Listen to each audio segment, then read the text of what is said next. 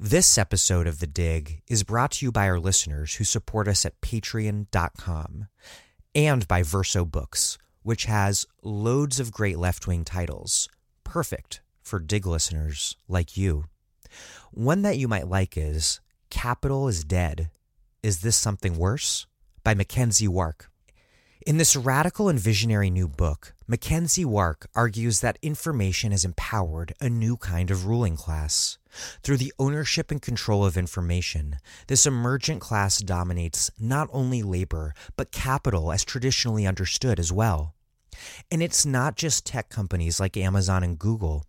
Even Walmart and Nike can now dominate the entire production chain through the ownership of not much more than brands, patents, copyrights, and logistical systems. While techno-utopian apologists still celebrate these innovations as an improvement on capitalism, for workers and the planet, it's worse. The new ruling class uses the powers of information to route around any obstacle that labor and social movements put up. So, how do we find a way out? Capital is Dead offers not only the theoretical tools to analyze this new world, but ways to change it. Drawing on the writings of a surprising range of classic and contemporary theorists, Wark offers an illuminating overview of the contemporary condition and the emerging class forces that control and contest it. Capital is Dead. Is This Something Worse? By Mackenzie Wark, out now from Verso Books.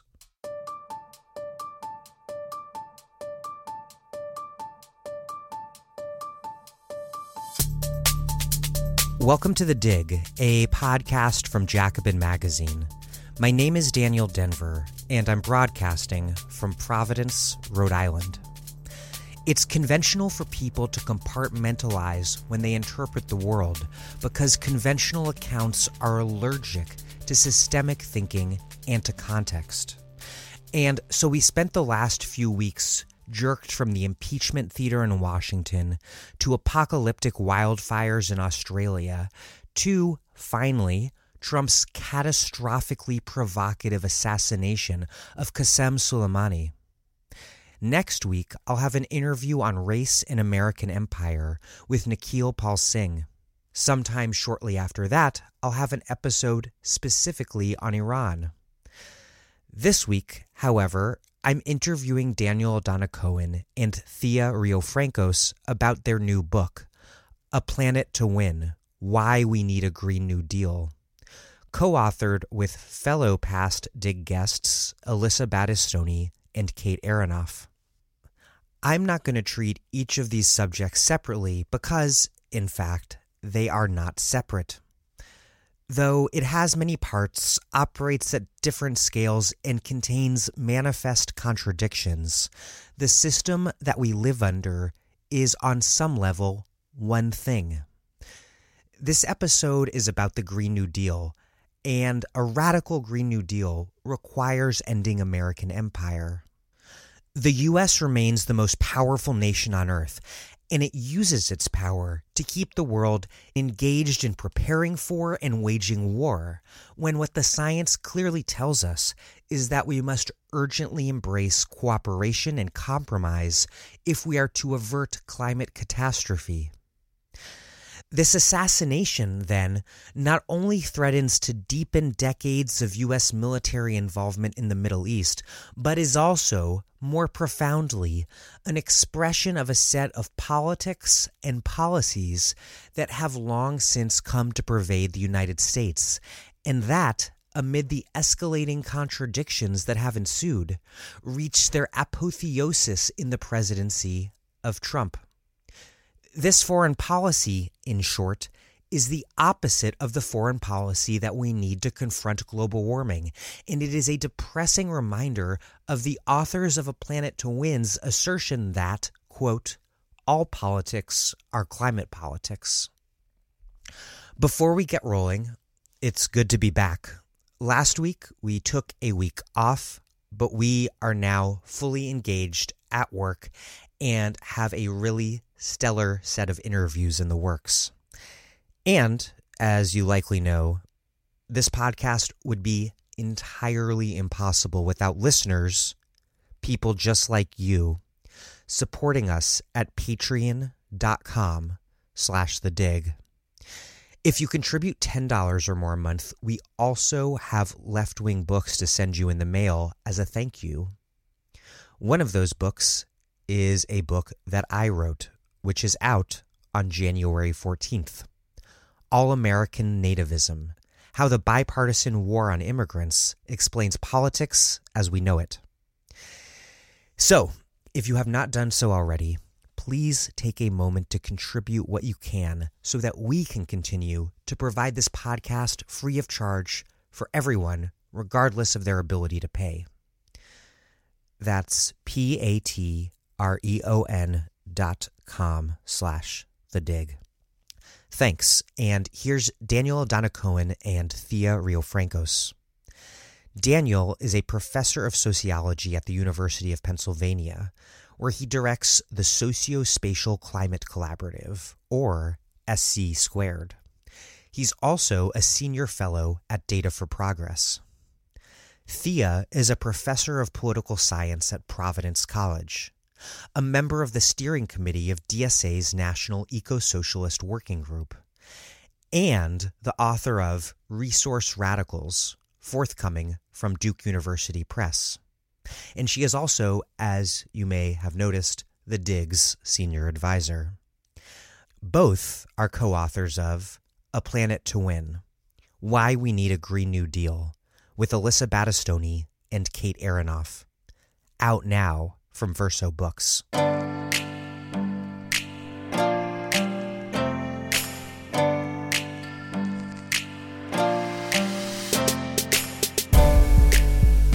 Daniel Danacohen and Thea Riofrancos, welcome back to The Dig.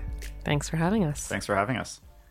The Green New Deal isn't a single plan or piece of legislation. It's a, quote, vision on the scale of the existential threat to human civilization. Explain what the Green New Deal is and how it is and might be a framework within which we undertake a multi-pronged fight for massive social, economic, and political transformation, what's necessary to confront climate change. The way that I think about what's unique about the Green New Deal compared to all prior climate policies is the way that it steps outside of climate as kind of a narrow issue among many issues, and also an issue that is kind of a priori perceived to not be inspiring or mobilizing to people, to ordinary people, and sees climate as our interconnected kind of material condition, intersecting with all realms of social, political, and economic life. So that's the kind of broadest way to think about it. And a little bit more narrowly, the Green New Deal, as introduced in the AOC Markey resolution and as kind of taken up by activists, is a policy paradigm that connects the climate crisis to the crisis of social and economic inequality and sees them as mutually producing one another, sees climate as worsening social and economic inequality, and sees social and economic inequality, or sort of more broadly, the economic system that we live under, as a key root cause of the climate crisis. So that's what's unique about the Green New Deal compared to other climate policies, and I think what makes it so exciting and inspiring to a broad range of social movements that didn't previously see themselves in the frame of climate change or climate policy. And it's not a policy or a bill, though. What is it? So, yeah, that's a great question. I mean, the Green New Deal as we know it now comes from, as Thea mentioned, this resolution that AOC and Markey introduced. Alexandria Ocasio-Cortez from New York, the Bronx and Queens, and Senator Ed Markey from Massachusetts. They introduced in February 2019. And it's a sort of, something like 12, 14 pages, very broad-based, a vision, not a legislative text exactly. And I think it has three broad characteristics, which are, one, massive public investment to decarbonize incredibly quickly. So get to net zero carbon emissions at some point in the 2030s. It's not really specified in the resolution text. The second thing is a jobs guarantee.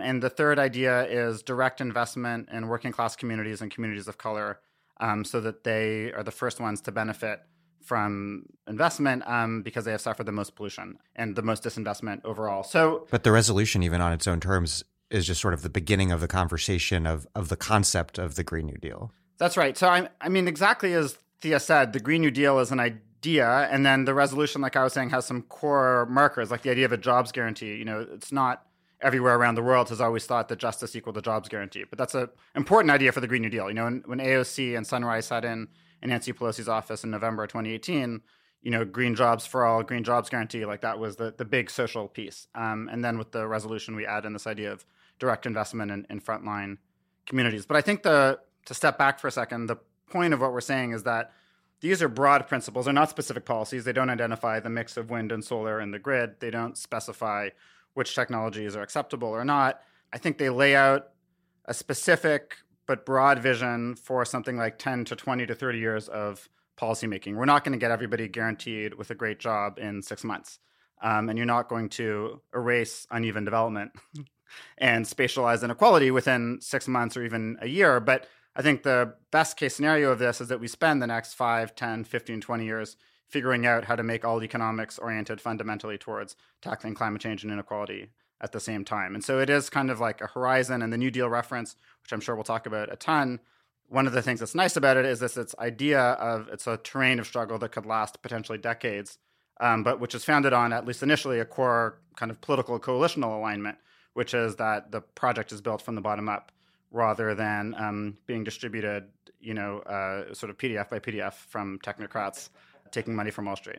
Yeah, and I think just to say just a little more, because I very much agree with kind of thinking about the Green New Deal as a horizon and also as a specific terrain of struggle. And the terrain has a bunch of kind of battlefields within it. And I think that the foci of the resolution kind of lay out what those battlefields are. We think about the energy system, the housing and transportation system, agriculture, community level investment. And in each of those, we can see how specific combinations of social mobilization from below in alliance with insurgent left-wing policymakers against both the political establishment and corporate power is going to be sort of the structure of conflict in each of those battlefields. And we need to, in a way, tackle all of them at once, though we might get in a bit later in the interview into how we might sequence those fights over time in ways that build political power for more difficult fights. But it lays out the terrain, it points to some specific battles and kind of gives a hint of what the coalition might look like and who the enemies might be.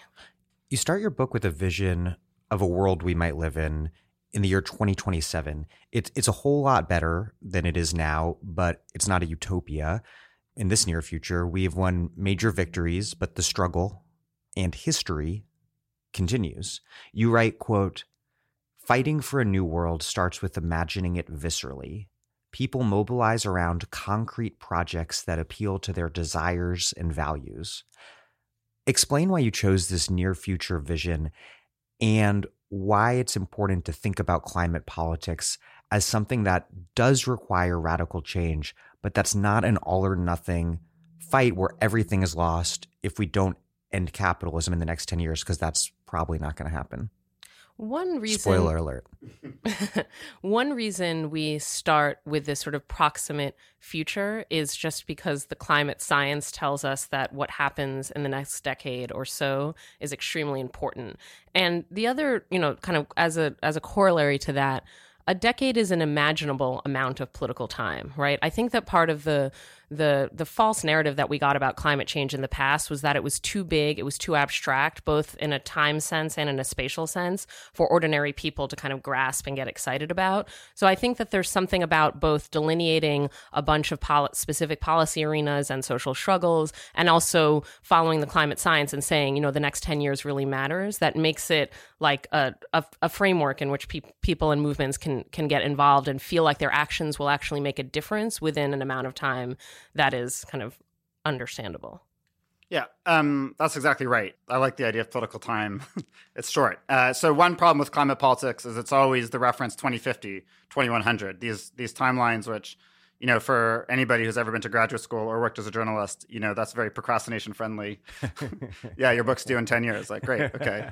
Let's see what's going on at the pretzel stand, We're recording in Philadelphia, by the way. So it's, some local color.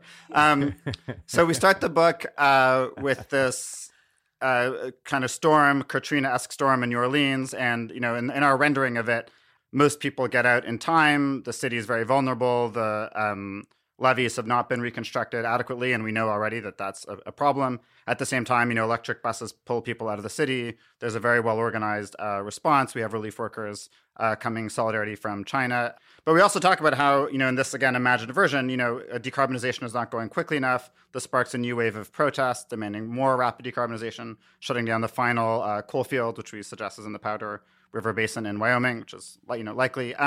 One of the biggest problems with the good news stories about climate change is that they're purely good, and they're unbelievably so. And so it's easy for someone to say, well, it's just not realistic. Oh, the Green New Deal, everything's perfect, blah, blah, blah. We have to be pragmatic. The climate science tells us things are going to be really bad and getting worse. And that's true. And I think we wanted to start the book with that tone of a reality. I mean, you talked about the mixed economy, but there's also just the mixed news of even very strong climate progress is going to occur in the context of yet worsening weather. I mean, much worse weather is already baked in for quite a while. So I think we have to get into the narrative mode of this is a really big challenge. It's going to be very painful. And even as things are going very well, year 1, year 2, year 3, we're still going to be fighting each year that comes to have even more rapid progress in decarbonization, even more effective and egalitarian relief from storms. And yeah, it's going to be complex. And we talk about in this case, some people in this many scenario, some people refuse to leave New Orleans and they die. And people are going to die, and that's just inevitable. So I think for us, a story about how good the Green New Deal can be cannot afford to be saccharine or overly optimistic. It loses its realism, and it has no bearing with political reality. People are smart enough to understand that it's going to be a complicated world, and it's within that context of complexity that we then make the case for the best possible development. And yes, that's not getting rid of capitalism within 10 years, but it's an aggressively egalitarian mixed economy. And we think that we can round liberals up and say, listen, you guys have to join us. We saw what this was like in the 1930s. You're not going to have a free market utopia that's radically reducing emissions. And we hope to make enough progress to be able to have even bigger arguments, in the 2030s. And it's a politics in sync with the science, because every fraction of degree of warming counts, and every fraction of a degree of warming averted counts. And so climate change is already happening, but to the extent to which it will happen is still up to us. That's right. And I think the biggest idea in climate science, which I think in a way both activates but also sort of shuts down the smart part of people's brains, is the idea of tipping points or threshold effects or feedback Malcolm mechanisms. Gladwell. Yeah, exactly. Thanks, Malcolm Gladwell. Podcast that's more popular than mine. Yeah, so there is some reality to this. I mean, if you unleash certain things, then there are self-reinforcing mechanisms. So if you have less ice in the Arctic, then that changes the albedo effect, which essentially means that white ice reflects heat more than dark water. So you get these kind of feedback mechanisms. And that means that somewhere over 2 degrees Celsius, maybe a bit before, maybe somewhat after, we're not sure, you have more and more of these tipping points activated. And the problem is, I think that activates the part of the brain which is like, oh, now I understand a nonlinear, tipping point. And then people say things like, oh, the horse has left the stable, the train has left the station, all we can do is adaptation, or all we can do is drink wine or whatever. But exactly as you said, it's not like that. All we know for certain is that the more you warm, the worse it gets. The less carbon we emit, the better off we are, the lower the risk of these bigger tipping points. And then what's weird is, and of course, this is the same thing as capitalist realism. It's like, it's easier to imagine the end of the world than the end of capitalism. It's easier to imagine a climate tipping point, which actually no one can really understand the physics of, than it is to understand a political or a social tipping point. So you have a lot of people in places like New York Magazine telling us all about the climatic tipping points that we're facing, as if a political tipping point into essentially like New Deal style war mobilization style economy is simply out of the question. But it's not out of the question, and actually everybody understands what that means, and it's far greater public direction and coordination of the economy, far greater public investment, and doing the things that everybody thinks really should be done, or most people think should be done, to avert disaster. And obviously we'll get into that in much more detail as the conversation goes. Just to underline one thing that Daniel was saying, there's this kind of narrative strategy that we're using in the book where we're kind of trying to lay out what wins might be possible and what kind of world they might set us up for in a kind of perceivable time frame of a decade or so. And that maps on in an interesting way to the science and the kind of tipping points, and we're kind of offering a different perspective on those tipping points. But I just want to draw out that also deeply relates to our strategic vision and the way that visceralness is not just a narrative quality. It's also something that we experience in terms of how we relate to politics. And if we have goal-oriented campaigning, and we draw a lot on Jane McAlevy's idea of structure tests, and can win things along the way towards our ultimate horizon of a thoroughly egalitarian and democratic and low-carbon society, then we build our coalition as we go along. So the kind of narrative approach in the book of kind of laying out a scenario in which we've won some things but we haven't won it all is also what we imagine unfolding over time over the next few years as each kind of victory. Maybe it's, getting green public housing for X number of units, right? Or decarbonizing one city's transit system, or, changing the entire energy mix of the United States. Whatever the wins are that aren't, total or complete, each of them is a victory scientifically in the sense that it averts some amount of warming and some number of deaths, but that it's also extremely important in thinking of the cumulative way that political strength is built from below. So people feeling the impact of public investments to avert climate change in their everyday lives actually can dramatically, in the tipping point sense, change their sense of political possibility and a collective agency quite rapidly. You write, quote, "In the 21st century, all politics are climate politics." This seems true on at least two, probably more than two levels. First, all politics are climate politics in the sense that energy has always been the foundational material substrate for everything, including politics. But now, with climate change, it also seems true in the sense that your co-author, Alyssa Battistoni, describes in a recent essay for Logic, in the sense that the Earth's free gifts, its reproductive functions, atmospheric cycles, the role played by forests as carbon sinks, that those things are now in crisis too. And you also write, quote, "The climate crisis is entwined, objectively and in our everyday lives, with a broader crisis of capitalism." Well, my question is, to what degree is it not just a objectively interconnected crisis, which I think is pretty clear, but also a subjectively interconnected crisis? And if it's not a subjectively interconnected crisis, what political work needs to be done, or what objective conditions need to change to make that so? Well, just a huge question. So I'm just going to, for one kind of point of entry, I think that it is starting to become a subjectively interconnected set of crises, in the sense that at the same time that the effects of climate chaos are increasingly, and they have been for low-lying coastal and island regions, this has been the case for a while, but increasingly for large swaths of the world, are very visceral, right? It's very clear that extreme weather and flooding, sea rise level, all of those are affecting people's everyday lives. And concomitantly, the scientific prognostications have gotten more dire, right? So that's the climate crisis piece. And then that's all unfolding against a background of a number of other crises that are increasingly salient to people. So we have the crisis of capitalism that you mentioned, increasing socioeconomic inequality, stagnating wages in the U.S., like skyrocketing rents and home prices, and so people are less and less able to afford their everyday lives. Seemingly permanent stagnation in terms of just capitalist growth. Exactly. It's a dire low investment period, which is precisely why, or one of 50 reasons why we can't rely on the private sector to all of a sudden, create green capitalism, which is kind of a myth. I mean, it's not going to happen without state incentives or direct state investment. So we have that crisis of capitalism unfolding that is very palpably felt to everyday people, at the same time that in most so-called advanced democracies, and also in a lot of other political systems throughout the world, we have a crisis of the political establishment or the political consensus, right? The sort of taken for granted ways that policy should be framed, of who's in power, of who is represented, has also been deeply called into question by a number of political forces, many of them nefarious, right? So we have the rise of kind of neo-fascism, neo-authoritarian, revanchist right-wing parties and leaders around the world. We also have, in fits and starts, sort of left-wing, grassroots, socialist, a variety of forces contesting the right. So we have kind of more contentious, or at least up for grabs politics. We have increasing clarity that capitalism is not a system that works for everybody. It works for an increasingly small amount of rapacious elites. And we have a very palpable climate crisis. And those are intersecting in ways that could be quite scary. And we lay out a little bit some of the terrible ways those are already going in, places like Brazil.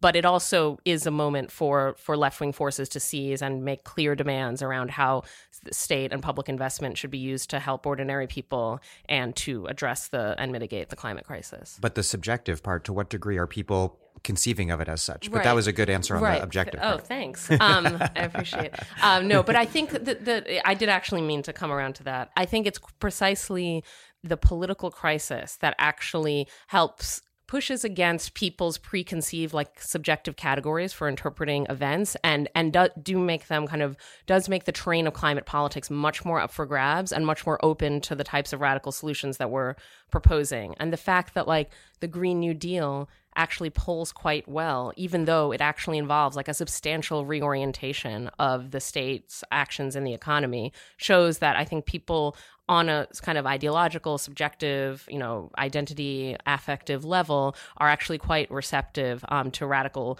change at this moment, though, again, forces good and evil can sort of take advantage of that.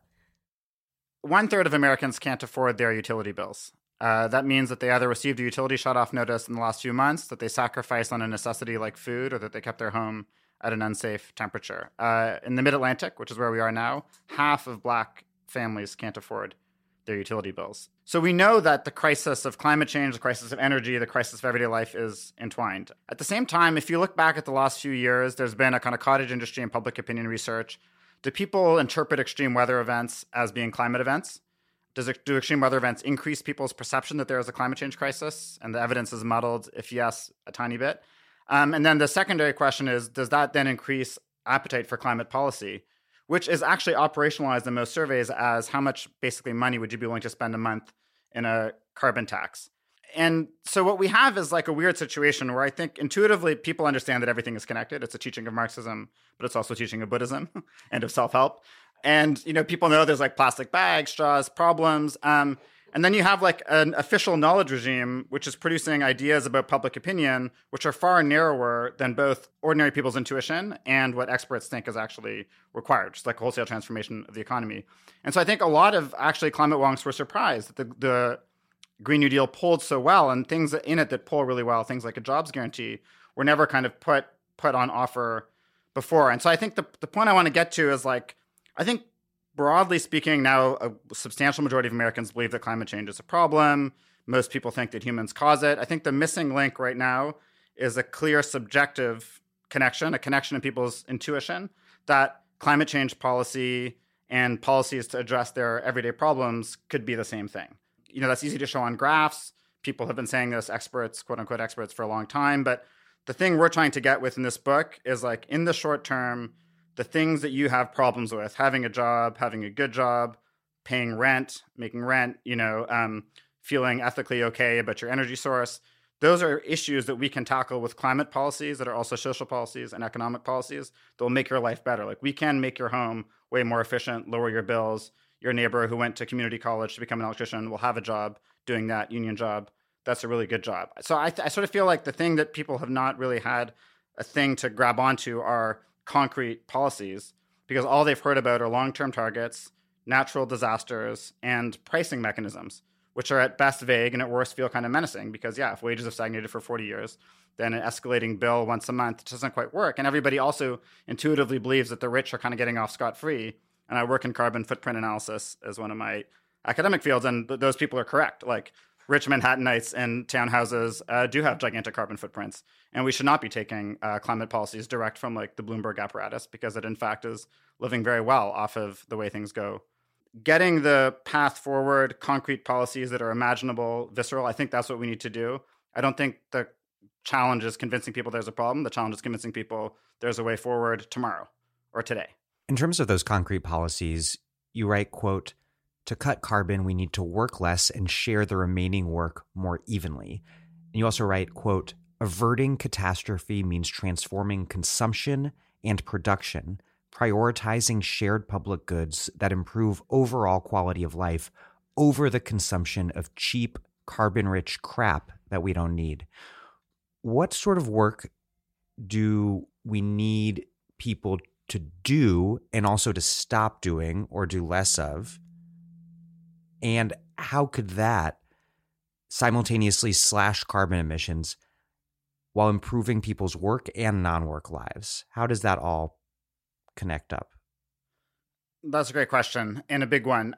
The U.S. is no longer a huge center of manufacturing, but yes, broadly speaking, Americans consume by weight far more furniture and clothing than they did 30 years ago. Yet wages have stagnated. And what you're essentially getting, right, is as a substitute for social protections like healthcare and education, which are affordable, ideally free, you have access to credit, which gives you access to cheaply produced commodities.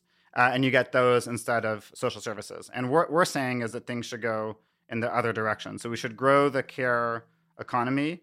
That means there should be more people working for good wages in healthcare and education, but then all the way down to things like yoga. And we should have less production of like meaningless crap. And so the US is not maybe the place that produces all the meaningless crap that we consume. But yeah, there may well be fewer 20 to 25-year-olds folding clothes at Forever 21. And those people might be running sports leagues in sports fields that are next to affordable homes, or they may be working as nurses or as educators, or they might be putting on plays, or they might be installing solar panels. I mean, depending on what that person wants to do. But yeah, the idea is a gradual and substantial and sort of permanent expansion of the care economy, the knowledge economy, spaces of leisure and play at the expense of the circulation of goods. And the idea is that this is not only lower carbon stuff, but in a happy coincidence that these are things that people actually want more on some level. That's right. I mean, just quickly, like our friend Elizabeth Warren, it's funny. Many years ago, I was writing up an article and I was like, who did that research that showed that even though people have credit cards to buy all this crap, they never go bankrupt. People don't go bankrupt shopping at Forever 21. They go bankrupt because they can't afford their health bills or their student debt or their mortgages. And actually, all that research was done by Elizabeth Warren.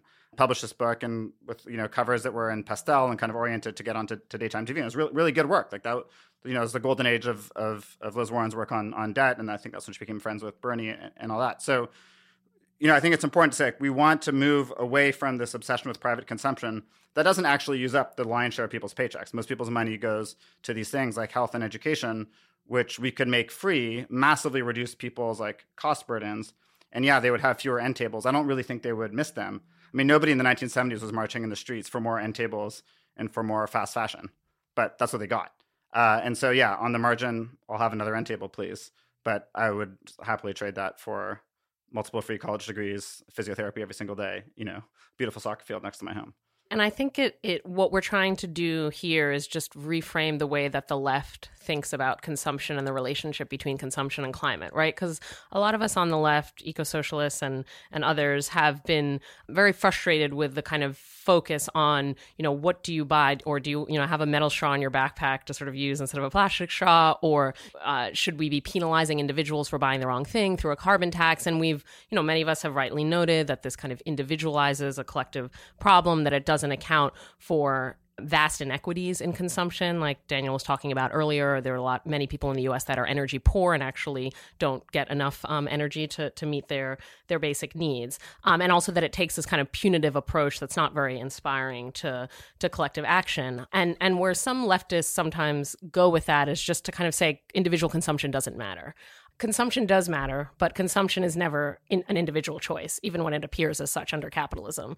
We know that our patterns of consumption, what we spend money on, what we buy, are highly patterned by policies, by institutions, by the balance of class forces, by how much discretionary income people have, by how much cheap credit is available to them. And all of those can be shaped, by the state and by what movements put pressure on the state to do. So instead of saying, consumption doesn't matter, it's thinking about how can we actually repattern consumption in ways that are individually and collectively meaningful and less carbon intensive. And our gambit is actually those are the same, meaning that there are more meaningful ways to relate to one another, and including to consume things and eat things and live in places that are also lower carbon at the same time. Because a core ideological feature of capitalism is this idea that the economy and the world that we live in as a whole is the aggregate of all of our individual freely made choices. Right. And when we just have a kind of cursory understanding of the history of capitalism and the history of American capitalism in particular, we know that is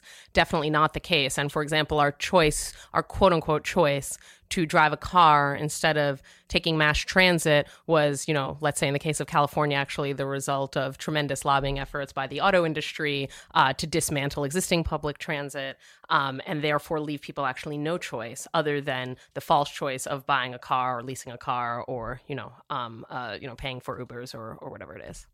And so healthcare and education are core to this, which is convenient because two other key left-wing demands right now are Medicare for all and college for all.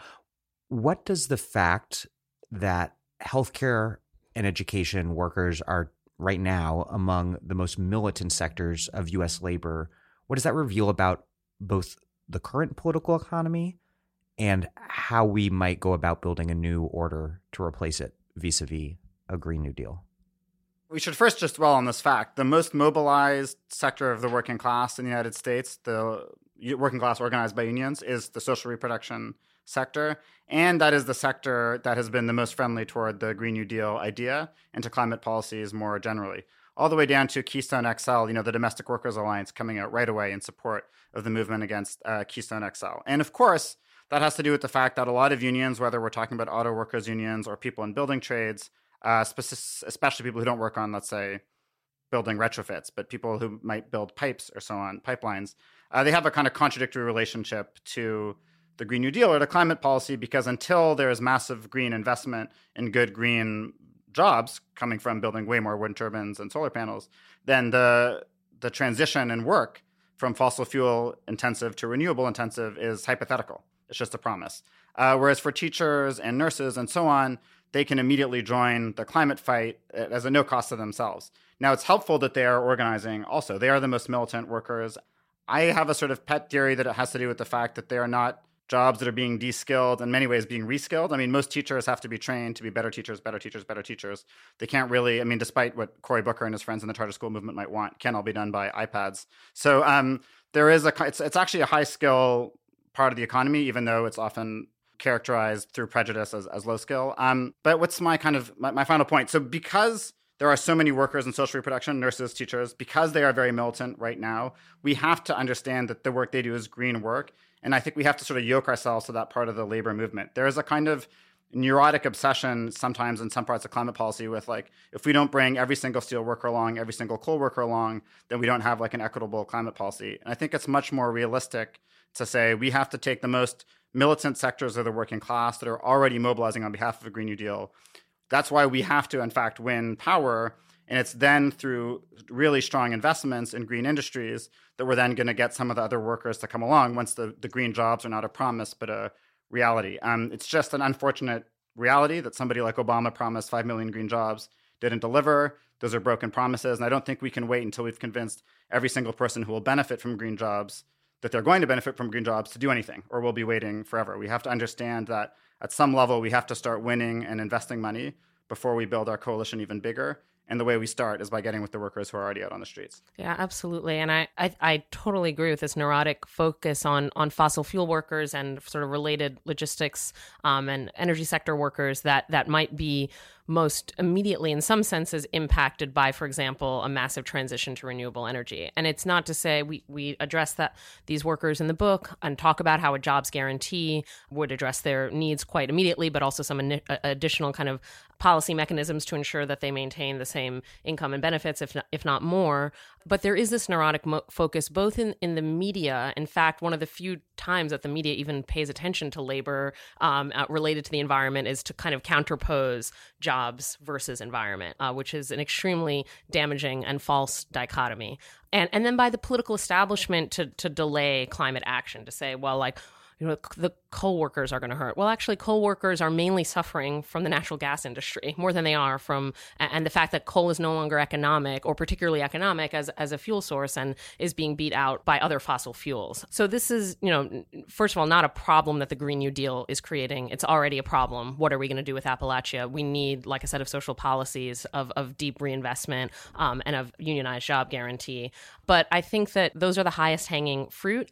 But at the same time, there are specific policies that we all know could be helpful for those workers. Meanwhile, we have a lot of low-hanging fruit, and I don't mean that in a pejorative sense, but just a sense of workers that are already organized, are relatively ideologically left are overrepresented women, people of color, immigrants, i.e. the sort of like emergent left-wing coalition, and are not only not opposed to a Green New Deal, many of their unions, whether it's, the Nurses United, SEIU, and others, are actively embracing a Green New Deal, and their work is low carbon. So it's not a win-win. It's like a win-win-win-win-win times a million. And so I think that we focus on those workers for that reason, to kind of reframe the entire kind of quote-unquote jobs versus environment narrative, and actually have a political strategy that can get us short-term wins while we address some of the thornier aspects of, what do you do with the Gulf, for example. Well, let me just make something explicit for our listeners who might not. So demands for the just transition include things for fossil fuel workers: 5 years maintenance of current salary, full funding of pension, complete and adequate retraining, guaranteeing affordable housing, and so on. Healthcare benefits extended. We absolutely support all of those things, 100%. We want them, and there's no way that we could afford to just not organize with steel workers in Philadelphia who are worried about the refinery that just blew up, closing forever, coal workers in Appalachia, you name it. I think what we're saying is that our political strategy can't depend on convincing every single one of those workers that once we win, everything is going to be great for you, because we understand that some of those workers might not believe that promise, and particularly because Obama made this kind of promise and broke it. So that many, many, many labor leaders say they hear the word just transition and all they can think about is deindustrialization. That's the one transition they know, and they know it was bad. So we absolutely need to keep those conversations going. We need to make sure those promises are clear. Bernie Sanders has basically promised in his climate plan to do all the things I just outlined in terms of maintenance and pay, benefits, pensions, and so on. We have to fight to maintain pension agreements. We have to show trades workers that we can retrofit homes, they will benefit. People like Bill de Blasio need to, what they're not doing right now, go out on picket lines when energy workers are trying to unionize their solar or wind factories. So when a liberal mayor flips a switch and says 100% clean energy, but never goes out to a picket line to support the unionization of the workers who are building that stuff, that's like a huge problem. So all these things we can do in the meantime. But that being said, yes, let's look at the entire working class. Let's fight with who's fighting. Let's keep the conversations going. And let's just understand that not everybody is going to go to the mat for a promise before we've ever delivered even one really good example of a just transition. The next few years, that's why this book's political idea is all about these ratchet effects. It's like there's going to be a huge crisis, there's going to be a green stimulus, and then we show that we can make those promises come true, and then we go bigger and bigger and bigger. But there's going to have to be an iterative process of growth. World War II is another important early 20th century reference point. You write, quote, "Under a radical Green New Deal, the public sector would direct investment and coordinate production, much as it did during World War II.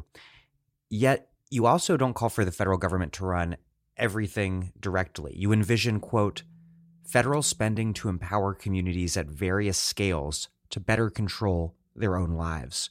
Explain how you see this dynamic of a strong state operating to support economic transformation at different levels, including, given that we must win a lot of this before we overthrow capitalism, in terms of how a strong government would relate to private firms. And also, I should add, whether we can turn portions of capital against fossil capital in the short term, whether that's strategically necessary and possible." Maybe let me just try a couple quick concrete pieces based on this idea of a Green New Deal for public housing, which is this act that AOC and Bernie introduced, and with Data for Progress and some groups at Penn I helped to do the research for. So this idea, which kind of puts into place and into practice some of these ideas about World War II, let's say level government mobilization.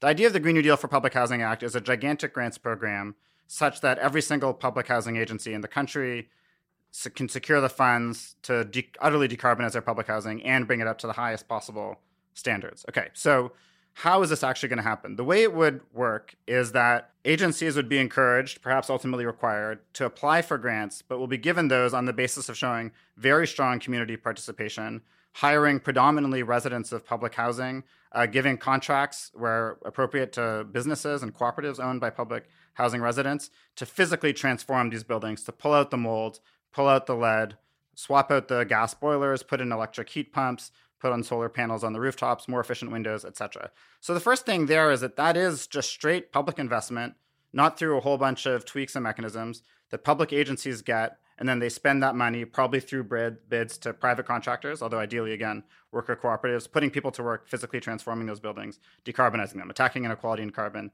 the same place at the same time. And that is, I think, one way of thinking about public spending. And there are going to be companies doing bits of that. If you go back one other level to think a bit more about sort of like industrial policy, NYCHA in the 1990s, not many people know this, but NYCHA, which is New York City Housing Authority, partnered with NYPA, New York Power Authority, a public utility. And together, they just said, okay, we need massively more efficient fridges in our units. That will save us a huge amount of money. So they set up a contest and said which private fridge manufacturer can produce an energy efficient fridge sized for apartments, which at the time did not exist. And it was ultimately won by the manufacturer Maytag, based in Iowa. The fridges are manufactured, best as we can tell, in Iowa and in Illinois. Those fridges, other public housing authorities were able to buy in. Ultimately, tens and tens and tens of thousands of fridges were made. The old fridges were recycled in Syracuse, New York. And the public housing agencies got the fridges for free because the power authority, the utility, recovered the cost within 3 or 4 years from these huge efficiency gains. And this then became the standard Energy Star apartment size fridge for the whole country. And I think that tiny example to me speaks to the kind of public-private partnership that the Green New Deal proposes and that World War II had, which is not saying the public sector bears all the risk, the private sector gets all the reward. Like, let's say we give a contract to some company to build a gigantic hospital, and if nothing doesn't work out perfectly, the public sector forks out all this money. What it is essentially saying, okay, there are like firms, which are in some sense black boxes.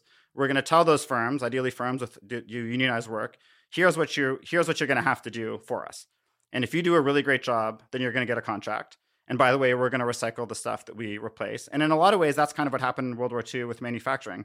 There's very strong incentive and often sort of pretty muscular efforts from the federal government to ensure that the transformation from the civilian economy to the war economy was done by unionized firms. They were essentially doing what the public sector told them to do. And a lot of the rules of the capitalist game were suspended. So you had in World War II, for instance, factories from Ford would send technicians over to the shop floor in Chrysler to look at how they were making some new tank, come back to Ford so that they could build the same tank with the highest specifications. Now we call that industrial espionage. Back then we called that getting the job done, as efficiently as possible. So I think that what we want to push towards is a vision of, in the next 10 years, a mixed economy. We are going to have to split the fossil fuel sector from capital, and Thea can speak about that in a second. But I think there is a vision where the public sector tells private firms what to do, forces those private firms to hire low-income workers, unionized workers, and so on. And yeah, the private firm will do some of that work. So I think for us, it's really important that the public sector govern the energy system, that it govern the good. We probably need public utilities in most, if not all, of the country. But we don't need the government to manufacture every wind turbine. We do need those turbines to be manufactured in a safe way with unionized workers, importing materials from other countries that are mined in a way that the communities agree with. But again, the notion that the public takes a really huge role doesn't mean everything gets done in Washington, D.C. in a boardroom. It means that the big political decisions about how the economy functions are taken by the public sector. And there's some subtlety to that difference, especially to people who've never studied economic history outside of U.S. in the last 30 years. But even within the U.S., and the example I gave you with fridges, we have examples of very straightforward industrial policy that do the kind of thing that we need to do in the next few years that will make a really big difference. Yeah, just to expand with two additional points, I think that the left in the U.S. right now probably underestimates the degree to which industrial policy is going to become a huge terrain of political conflict as we're entering, or the unfolding and intensifying climate crisis at the same time as a crisis that we talked about earlier, which is stagnant growth and investment on the side of private capital. And so private capital, I just came back from a trip to Europe where this is very much more openly debated, I should say, than it is in the US, but it will be soon here, I believe, where private investors really see the climate crisis as an opportunity for a kind of neoliberal industrial policy of the sort that Daniel was saying we're not advocating for, where the public kind of does the initial risky investment, maybe some of the initial R&D kind of acts as like a venture capitalist, but without the benefits because all of the profits are privatized. Right? So the risk is socialized, the profits are privatized. And for private capital, this is like a win-win in the sense that it allows them to kind of undertake some of the investments and appear necessary to address climate change and appear kind of green in that sense. But it also, again, kind of infuses them with some much needed incentives to kind of restart a growth cycle. So that's exactly what we want to avoid. But we could just point out Tesla is this story. Right? Yeah, Tesla, exactly. $5 billion in government subsidies. Right. One of Obama's greatest successes is Tesla. Right. And right now, the EU is already making EU at a sort of regional level and individual member states are making massive investments in electric vehicles and battery facilities and all of these things. And again, it's not clear at all that there's social benefit from these investments other than, yes, we need the batteries to be constructed, but they could be constructed in a way where the social benefit is much more assured, whether it's through job unionization, worker ownership, cooperatives, or just the state having a take and getting returns on their investment. investment. But that just one thing I wanted to underline. And then a second thing to kind of circle back to some of the other parts of your question. I mentioned earlier this kind of false dichotomy between jobs and environment that we tackle. There's a couple of other false dichotomies that we tackle that are germane to the question, and those are between like the national or the federal in the U.S. case and the local, and between planning and democracy. These two are kind of seen as two sets of kind of trade-offs. Like either we plan or we're democratic. We can't be both. Thanks, Hayek. Yeah, thanks. And when we do things, it's they sort of map onto one another, right? And like if we have nationally directed policy, then like local desires, preferences, and democratic aspirations get sort of wiped out. And we say, actually, this is totally false, because in a system that is so thoroughly structured by class inequality, race inequality, geographic unevenness, that we actually, in order to have local democracy in any kind of substantive sense, in order to have like local movements and collectivities that have kind of an impact and can actually kind of govern themselves, we need the national level investment. We need national level kind of equity in rules and procedures that actually allows like the local to flourish. Because right now, the way that the federal and the local interact allows for a lot of this kind of class, race, and geographic fragmentation. So we think of a bunch of creative ways in the book, and Daniel mentioned some of them, also drawing on his recent research for around green housing, that federal investment can actually target and empower local level initiatives, whether it's in green housing, whether it's in cooperatively owned energy systems or municipally owned. We could think of all sorts of targeted spending that would allow those to flourish. And we could also see that without federal spending, given those vast inequities that we know kind of structure the American landscape, there's going to be vast inequities in what different localities can even aspire to do. You write, quote, "For all its flaws, the original New Deal excelled in creating a positive feedback loop between public spending on collective goods and mass mobilization, thus overcoming anti-socialist hostility from the business class and political elites. A Green New Deal would likewise have to make climate action viscerally beneficial," a lot of viscera here, "turning victories into organizing tools for yet greater political mobilization and for ongoing liberation." But didn't aspects of the original New Deal, as Frances Fox Piven argues, also ultimately demobilize movements by undercutting their capacities for disruption? I think she's writing particularly about the labor movement. How do we keep that from happening and instead lock in a virtuous cycle of radical reforms that open the possibility for yet more? I think we could really get into the New Deal, and we could talk about the Public Works Administration, the Works Progress Administration. Maybe we will a bit later, in terms of housing. But I would pivot to the example that I know well, that's recent, and I think has been on my mind because I've been spending time there for years doing research, is Brazil. And it gives us, I think, a good and a bad face of this. So Lula gets elected for the first time, I believe, in 2002. Lula gets elected in Brazil, head of the Workers' Party, with a large, substantial support of the middle class, actually, and not a huge amount of support from very poor people in the Northeast, who it seems feared the instability of a socialist government. And one of the major big things that happened in the first few years of the Lula government is there's a large corruption scandal which causes a large portion of the middle class to desert him, but he also commences cash transfers to the Northeast in particular, but essentially to poor families all over the country. And you essentially get a transformation of the electorate from a largely middle class kind of good governance type idea to a much more working class electorate, based on the fact that people who were initially fearful of the instability found that substantial federal investment in social policy stabilized their own life, and they became very attached to the working party left. And I think that's an example, in some ways, of a virtuous cycle, although the degree to which this favored mobilization, I think, is open to question. The really big problem of what happened in the Workers' Party government in Brazil is that over time, a huge amount of the investment in working class families came in the form of support for them to enroll in private services. So instead of massively improving the free public healthcare that existed, they made it easier for people to buy into private healthcare plans. Instead of really dramatically increasing the number of public universities, which they did actually pretty dramatically increase, but you would, a sort of typical rising working into middle class person in Brazil would be working all day, maybe working in telemarketing, and then going to a private university at night, paying into private healthcare, saving up money to send their kids to a private school, and going to private university classes. And you sort of get a privatization of consumption. So I think all possible because of public subsidies provided by the Workers' Party government. That's right, exactly. And even down to channeling pension fund investments and so on. So, I do think if you look at the pink tide of Latin America, which is our pretty recent example of a large expansion of social welfare provision, we see many of the tensions that we had thought about in the New Deal. And I think our vision is that, yes, politically, you can score victories by providing social investments and people will benefit. But I think to your point and to the point from Francis Fox Piven, scholar of disruptive mobilization throughout the 20th century, we do need to make sure that there is a clear payoff for, let's say, labor mobilization. I think that directing contracts to workers' cooperatives is very important because worker cooperatives allow you to have a decentralized economy with multiple different organizations, but where those organizations themselves are controlled by workers rather than by private owners. So, showing victories that improve everyday life is important. And I think you're right to ask the question, how do we also victories that reward essentially mobilization? And that, I think, gets us towards labor, housing movements, immigrant rights organizations, much more favorable policy towards immigration.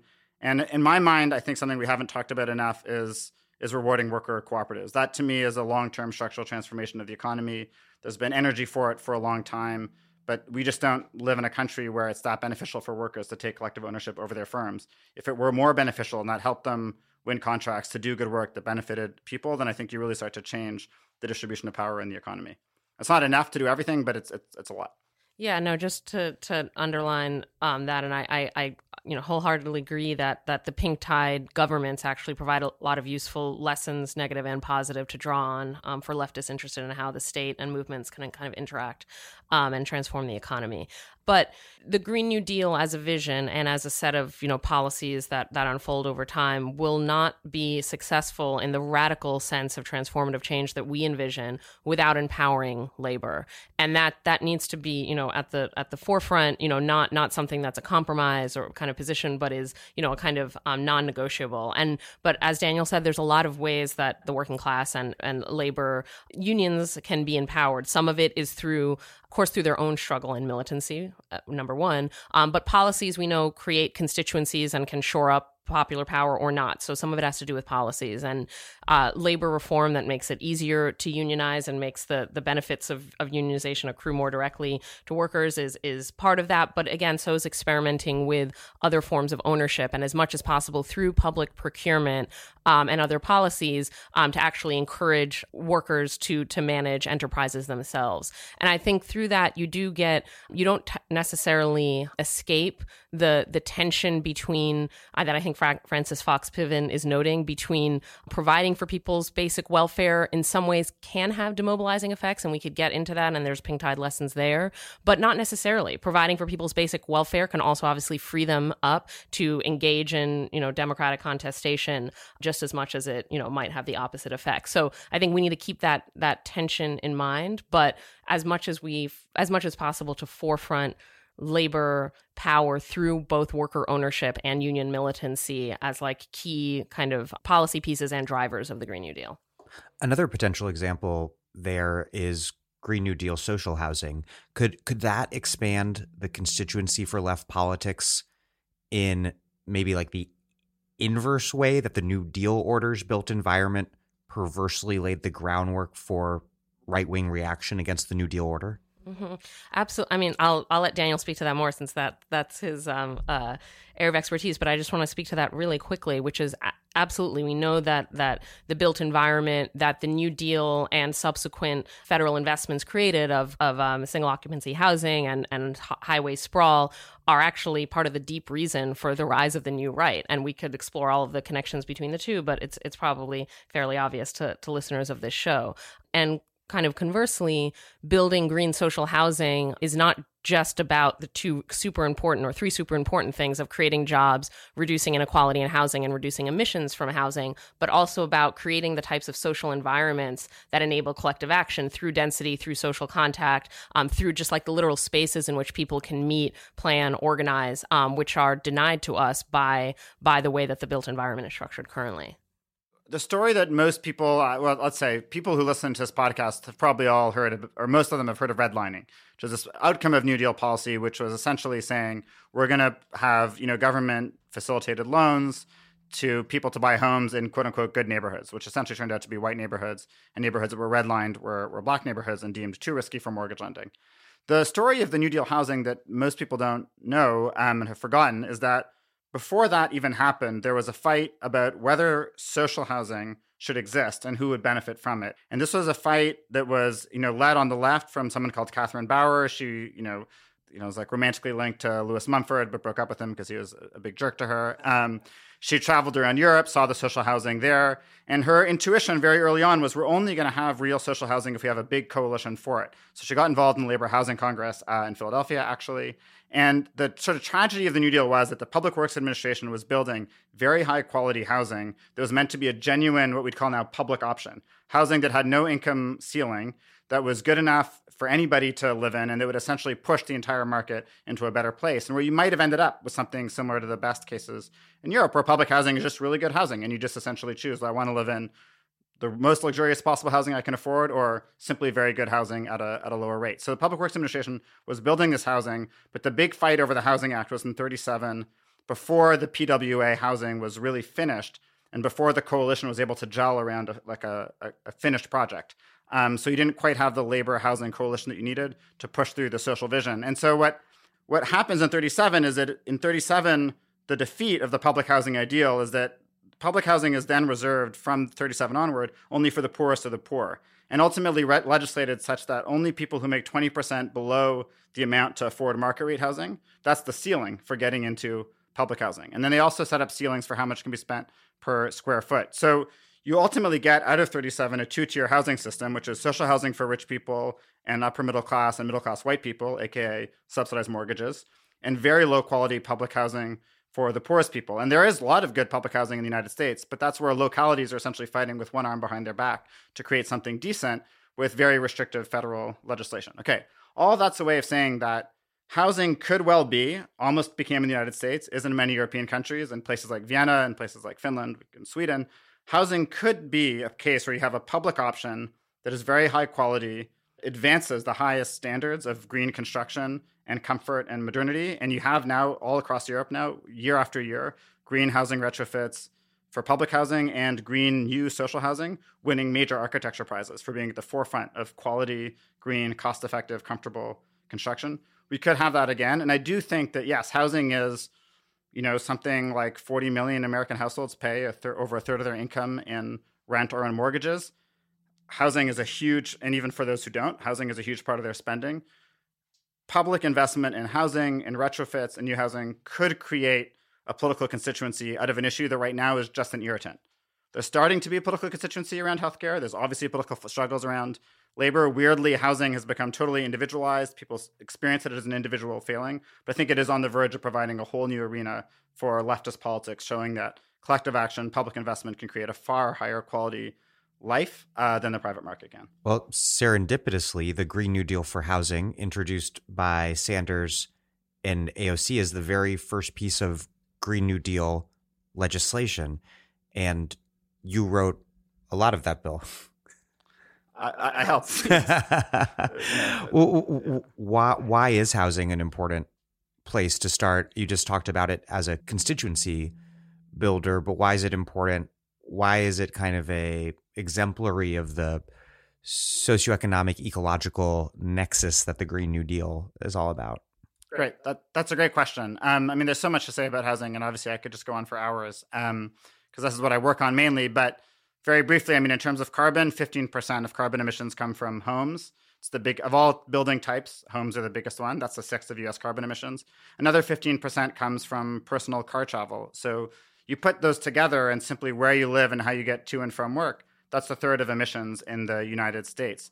The Green New Deal for public housing idea is repeal the Faircloth Amendment so we can build new public housing and radically transform all the public And just to housing. pause you there is a law that bars new federal spending on public housing? We're not allowed to have more public housing than there was something like 20 or 30 years ago. I don't remember Absolute lunacy. Okay, continue. It is absolute lunacy, yes. And it was snuck in as a budget amendment. The details escape me off the top of my head. But so the Green New Deal for public housing transforms public housing, decarbonizes it, takes it up to the highest standards, And I think the real benefit of that, and we showed in the research with Data for Progress, Green New Deal for public housing communities, is you're actually seeding an entire green homes industry. But let's say more broadly, the vision of transforming the homes we already have into extremely energy efficient, very comfortable homes that use only electric power and that essentially cause no carbon emissions, and also making it so that anybody can afford to live in a walkable or dense neighborhood. So that's like from rent control to new public housing in urban places. Because that's becoming a luxury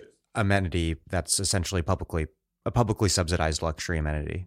That's right. There's an app. You can get an app on your phone that tells you how walkable a neighborhood is, and it's owned by Redfin, which is a real estate company. Or you go on Zillow. I mean, walkability is essentially a luxury feature. It's bleak, yeah. So I think, abstracting from the particular legislation of burning AOC, which is really great, the broader vision is, yes, we need to create communities that facilitate no carbon life.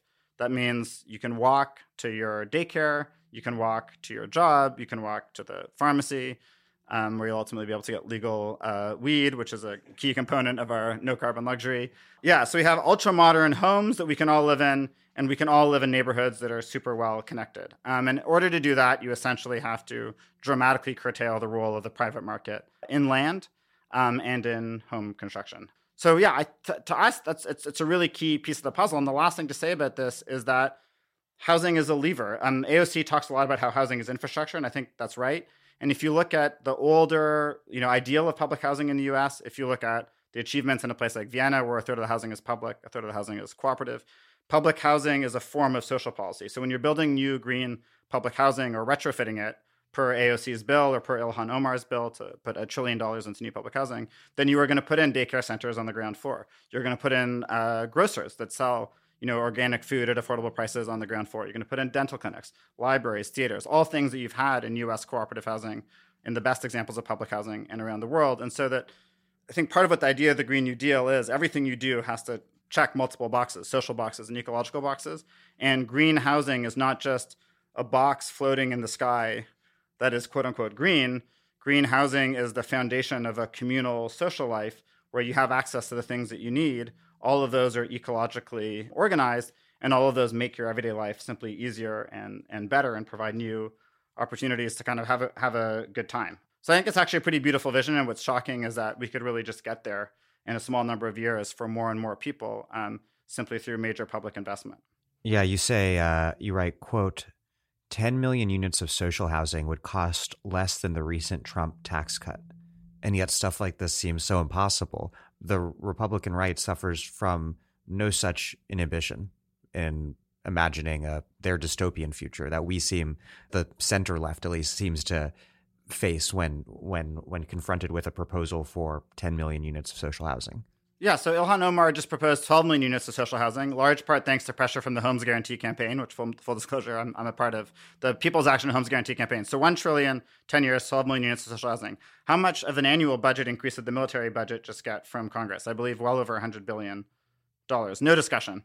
How are you going to pay for it? But at an annual level, the Army just got a budget increase that nobody really asked for of greater than the amount that it would cost to create well over 1 million social homes every single year to the highest environmental standards. So we do live in a time of absolute insanity, but we have the best ideas. Yeah, and just to add 2 more boxes that the green housing ticks. One is it creates upfront a lot of jobs in terms of the construction of the housing or the retrofitting of existing housing. And then when we think of maintenance over time, we could think of other types of jobs that it might generate even after construction is over. And that, again, can speak to kind of the broadening of the constituency, because you have the constituency of the people that benefit from the housing, you have the constituency of the people that benefit from the jobs. Those may overlap, but we could imagine that they don't overlap entirely. So that's kind of expanding our constituency for further radical action. And then other downstream effects, and we've been talking about positive tipping points and ratcheting effects. And Daniel laid out this really beautiful vision of a vibrant community that can sort of like eat and shop and fulfill basic needs kind of within sort of dense proximity.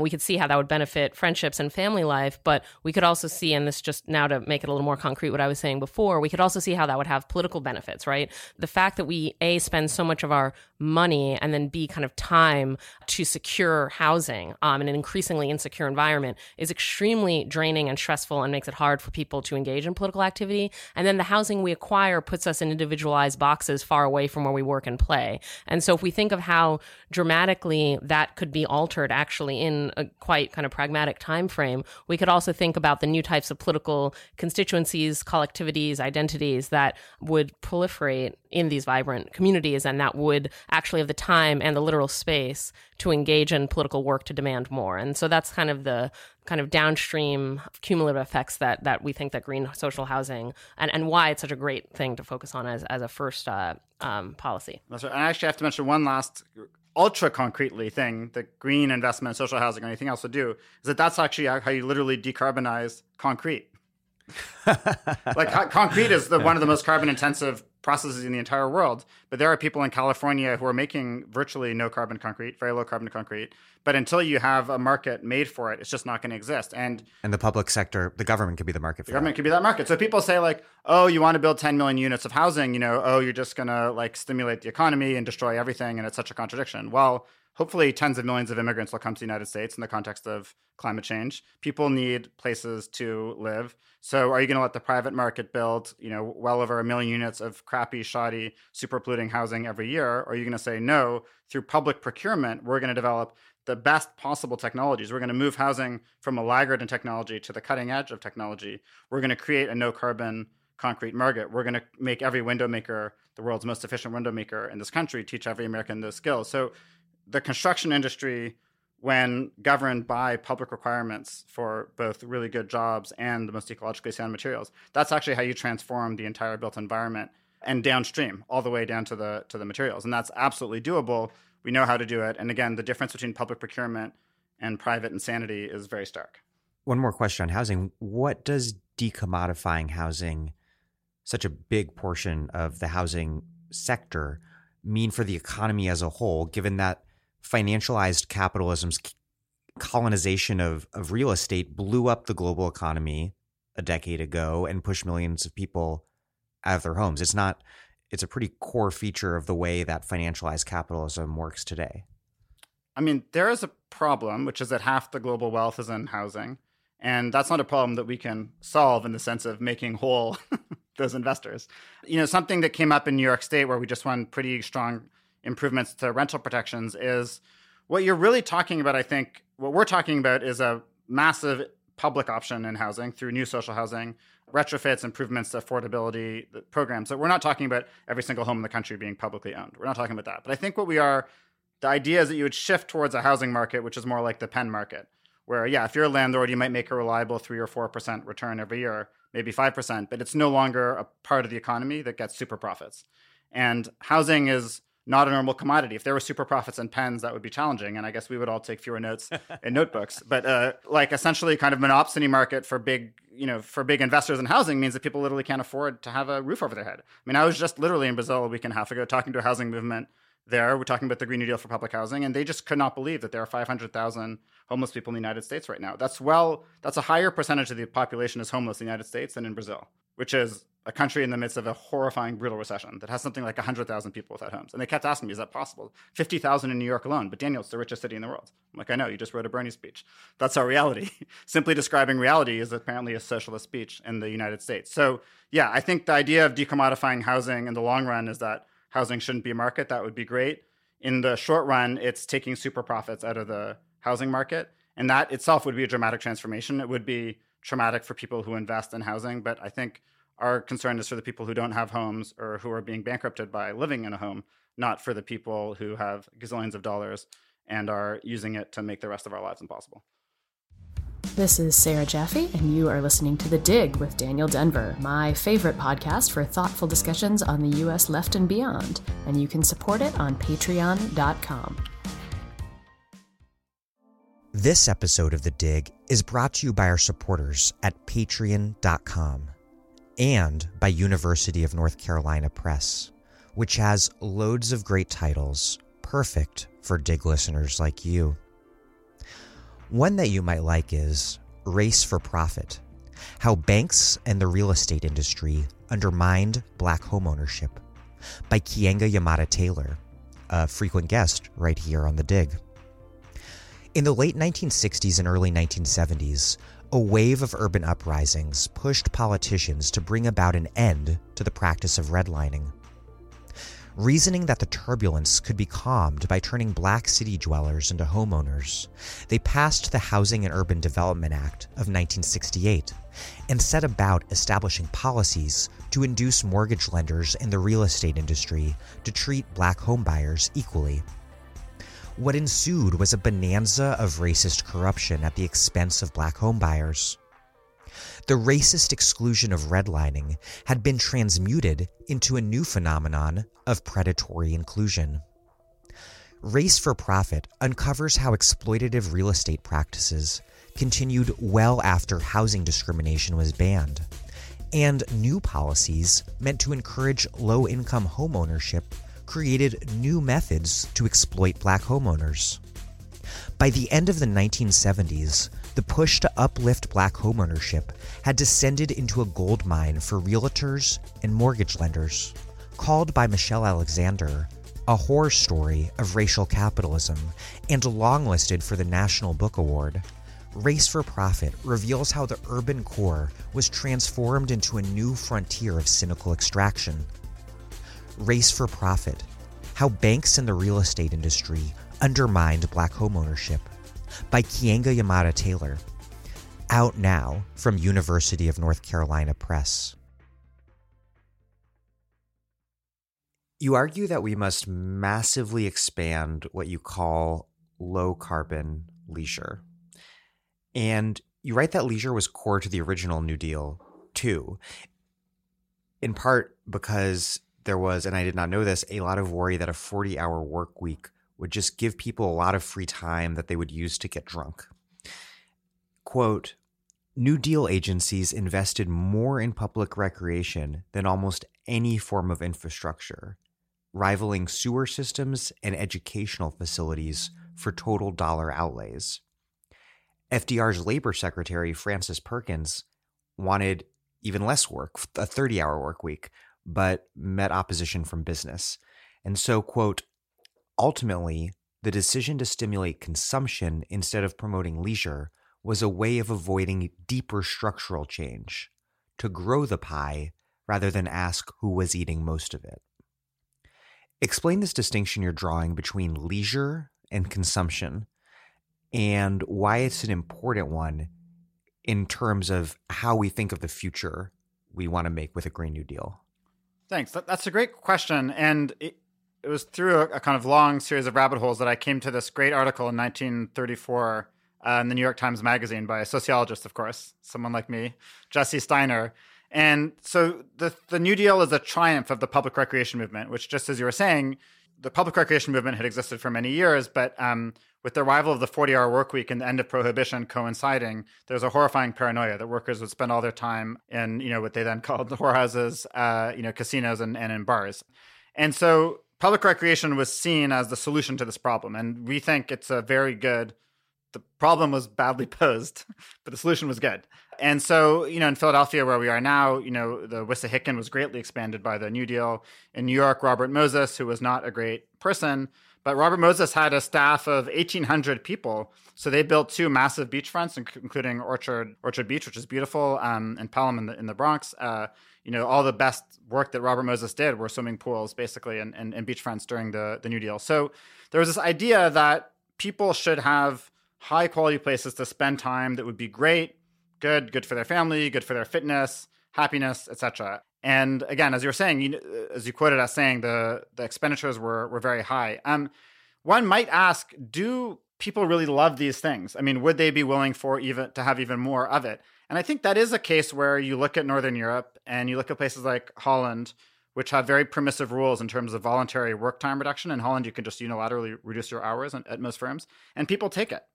And so the fundamental bargain that we need, and we talked about this to some extent earlier, is with free healthcare and free education, you essentially remove the drivers of debt and you give people really nice places to go, not the mall, but the volleyball court or the basketball court or the park or the theater, and offer that as an alternative to making a little bit more money to buy a few more T-shirts. And I think the evidence we see from around the world is that once you've decommodified basic services, people do want to take that extra time and spend it with people that they love or people that they don't know, if it's like an ultimate Frisbee game or something like that. So I think this is important to our economic argument that we need a last stimulus. And that is this fundamental idea that what we have to create in the US over the next 10, 20 years is the physical landscape, literally the physical landscape for dematerialized prosperity.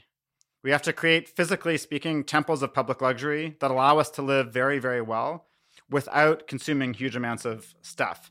And that is a bit hard to imagine in the confines of like a day-to-day leisure decision you might make now. But broadly speaking, we don't have this possibility right now. We live in like balkanized, wildly unequal landscapes that are in many cases harsh and polluted and so on. But we can build out a world in which it is possible to live a far better life for 99% of people who are not already billionaires, far better life than they do now, that will require physical changes to the landscape, but that will then subsequently allow us to have beautiful reforested lands. We can go hiking in those lands, parks where we can play, sports near where we live, and so on. So I think that the New Deal is exciting because it does have that really nice precedent of physical interventions to the landscape. Some of it is just direct ecological restoration. I mean, the Civilian Conservation Corps was mostly, planted like 3 billion trees, that kind of thing. But also an idea of play and joy. And I think that it is one of my problems with the degrowth movement. And that idea is that it sort of assumes that everything we have right now is fine and we just need less stuff. And it underestimates the extent to which we need to somehow rebuild and reorganize our physical environment such that we can then have a kind of permanent dematerialized prosperity. And in some ways, I think that's one of the most central ideas of the whole book and of what we're about is this notion that prosperity doesn't depend on endless material growth. And that's not like a moral point. That's just a point about how we can organize everyday life outside of a market society. Yeah, and just to expand on this a little bit more, one of the things that the focus on reducing the work week, on jobs guarantee, and on building out new forms of public leisure gets at is kind of breaking this extremely vicious cycle of overwork and consumption of carbon-intensive goods, which we are all trapped in. And it's destructive environmentally. It's destructive also psychologically into the fabric of our communities where, we're working multiple jobs to survive. We're economically precarious. We kind of seek solace and refuge in, streaming Netflix, which we don't talk about enough, how just extremely. I just read an article recently about how streaming an hour of Netflix uses as much energy as 2 fridges in a year, right? So these are actually quite carbon intensive forms of entertainment, of buying the Forever 21 clothes produced through these carbon intensive supply chains. We could go on, but it's totally understandable. And all of us are, quote unquote, guilty of this where, we're overworked, we're tired. We do the things that are immediately in front of us and kind of help us maybe relax or disconnect momentarily so that we can go to work the next day. And that cycle is destructive to the environment and sort of reinforces people's exploitation. So we kind of reframe that and thinking like, first of all, we need to reduce the work week. We need to do that so that people have more time to spend with their families, to engage in democratic politics, but also because the overwork and overproduction is part of the climate crisis, right? And then when people do have more free time, we're not envisioning them shopping more. We're envisioning them spending time in these new forms of public luxury that we build out with public investment, which then have this added benefit, as Daniel was saying, of being a very, I'm not going to use the word visceral again, but tangible and beautiful form of public investment that immediately binds people to the political project, right? I mean, it actually like helps them feel like they're part of a collective that can make things and then enjoy them. And then in addition, even though we're talking about reducing the work week, redistributing work and settling into kind of a slower groove of capitalist production, we also want to think about the ways that low carbon leisure spaces also create new forms of jobs in an ongoing way to maintain those leisure spaces, to be the ticket seller, even if the seats are free or whatever it is, right? So there's just, these are whole like ecosystems that are social, environmental, political at once, and that are attractive, even on just an aesthetic level, but also in terms of the types of social relations that they enable. That's right. And we have like 4,000. I mean, the studies on lower work hours and lower emissions are very consistent.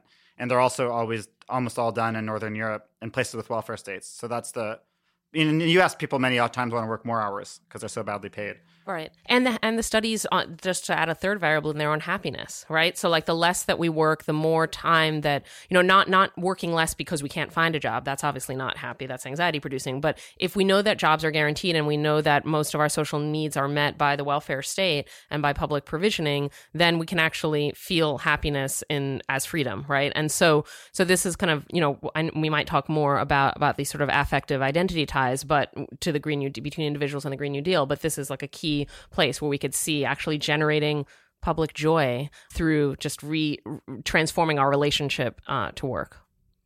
This reminds me of something I just read in Martin Hacklin's book. He cites Adorno's argument that we have this very crappy and constrained version of leisure at present because it's organized to anesthetize us so that we can get back to work, so that we can recover and work again. And so we have these sort of like shitty little hobbies or shopping habits, but not actually the sort of fundamentally free time that involves people deciding what's important to them in life and pursuing those things. Right. I mean, it's kind of the crudest form of social reproduction in the sense that, these kind of quote unquote free time, quote unquote leisure, which are highly constrained in multiple ways, are kind of reproducing you as a work. Like I was saying with the Netflix thing, like you go home, you stream something so that you can fall asleep, so that you can wake up the next morning and work at your crappy job. But they also create all these sort of subjective attachments to the system and sort of kind of enable your identification as a consumer, and that has all sorts of pernicious political and environmental effects. So I think that, if we reframe social reproduction much more broadly, think about forms of collective consumption of public luxury and other things to do with our free time, we still reproduce society, but we reproduce a different sort of society and different sorts of individuals. Yeah, when millions of French workers went on strike in the early 1930s, ultimately winning the first paid vacation in France, 2 weeks paid vacation and a shorter work week, their big banner read, "Life belongs to us." Let's talk about electricity. Roughly 4/10 of energy in the US is consumed as electricity, most of it at present fossil fueled. But in order to decarbonize our economy, we must, quote, electrify almost everything that now runs on fossil fuels, from stovetop cooking to bus travel, so that it can run on renewable energy instead, while also increasing efficiency and building clean power supply. Why is electrification key, and how will we go about generating all of the additional power we need without burning fossil fuels? The short version is that, a lot of the energy we use that's not electricity is burning fossil fuels. So that, it's like running an internal combustion engine in a car or a truck, the kind of heating process required to make steel, but also, the stove, the water heater, and so on.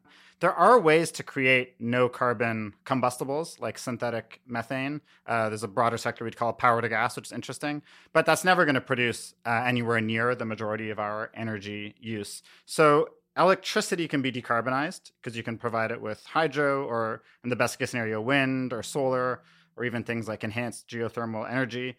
And so what all this means is that for large parts of the energy system, we have to transform them from something that is burning something else, maybe like a miniature power plant in your car, into an electrical system that may run on something like a battery, or with electric buses, they could run with just a trolley line, for instance. That's the ideal form of buses, trolley bus. Okay, so what all this means to electrify almost everything is that we do actually need, on the one hand, to take out a whole bunch of fossil fuel energy from our system, which is the majority of the energy produced in the United States is through fossil fuels, and at the same time reduce the amount of overall energy that we use to make it more efficient.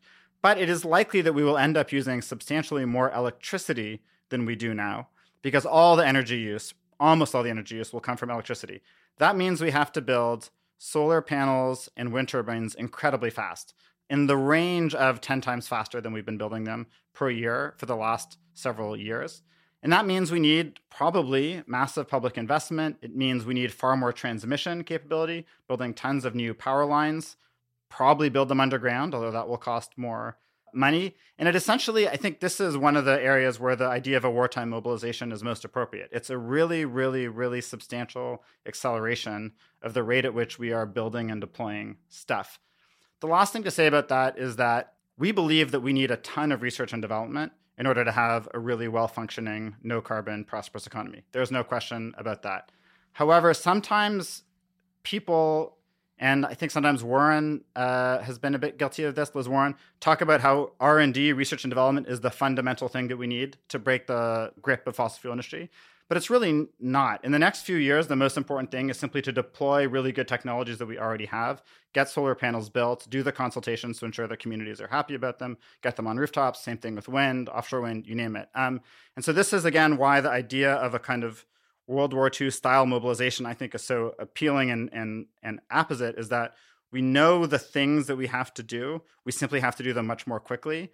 And while the market can create solar panels vastly cheaper than coal right now, the market on its own cannot deconstruct the fossil fuel lobby, the coal industry, and so on. It's already cheaper to build new wind and solar in Georgia than it is to run the existing coal plants. But the existing coal plants are in charge, or their owners are in charge. So we have to aggressively take down the fossil fuel industry. We even argue that we should nationalize the oil industry, gradually manage its decline, make sure that its workers have good jobs throughout in that industry and then in other industries, and that we have to take the owners of these industries, like Rex Tillerson, who was the CEO of Exxon, and put them in jail, or try to put them in jail. That we need to, people hate the oil industry. I mean, people absolutely hate the oil industry. It's one of the least popular industries in the country. We need to mobilize a mass movement against oil. And I think it may, in some cases, be easier to whip up a kind of populist rage against people who have spent 40 years lying to us about climate science while they themselves have been preparing for a warmer world, than it will be to get people really excited for a new high voltage transmission grid, which is difficult to explain and not as sexy as it might sound on first sight. All that electricity, whoa, So there is, I think, a positive piece. We have to mobilize and build a ton of new stuff, and that's going to take a huge amount of work. But we also have to absolutely shut down the fossil fuel industry, and that will require some uncomfortably vicious politics.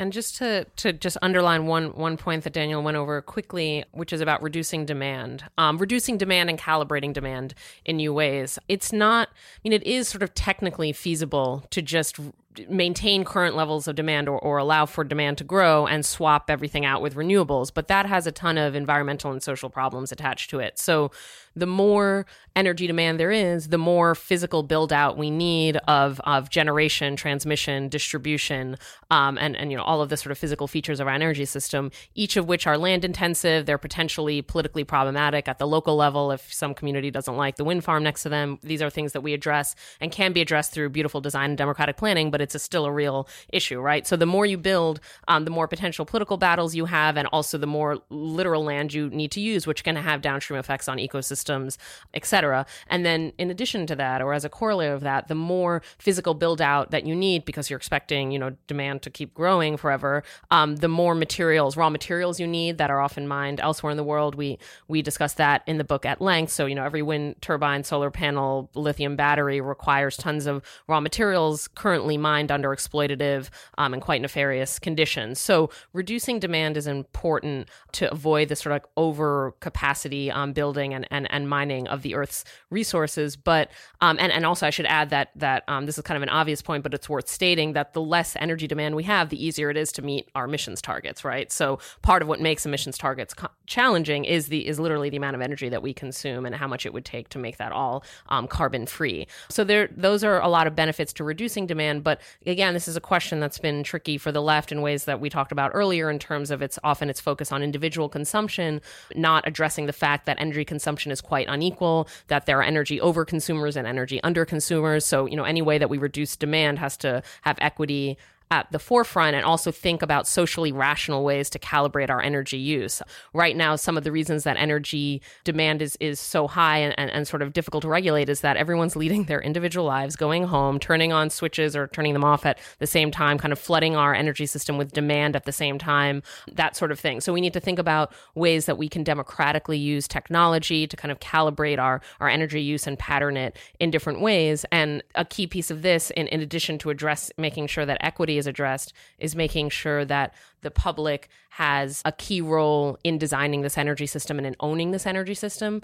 There are leftists, myself included, that have been very skeptical of attempts by privately owned utilities to kind of force everyone to install these smart meters to kind of measure how much energy we're using, maybe punish us for using it at certain times, or maybe even enable remote shutoffs. Exactly, shut us off remotely if we're behind on our bills. So I totally get and sympathize with the left skepticism around these new technologies to manage energy use, but we need to think about them in a context of public ownership, of community ownership, of worker ownership, and ways that these algorithms and other technologies could be democratically deployed in order to manage energy use and make the emissions targets easier to reach and with fewer political conflicts and environmental downsides. Well, there's a lot that both of you mentioned that I want to get into more depth on. But first, we've got to build a new electrical grid to move and store all of this energy, and we have to change how it's run. What has got to change in terms of the grid's technology, its infrastructure, its organization, and critically, its ownership? There are a couple pieces. There's so much that we could say about the grid. It's enormously complex, and I think it makes sense to focus on some of the most politically salient pieces of this.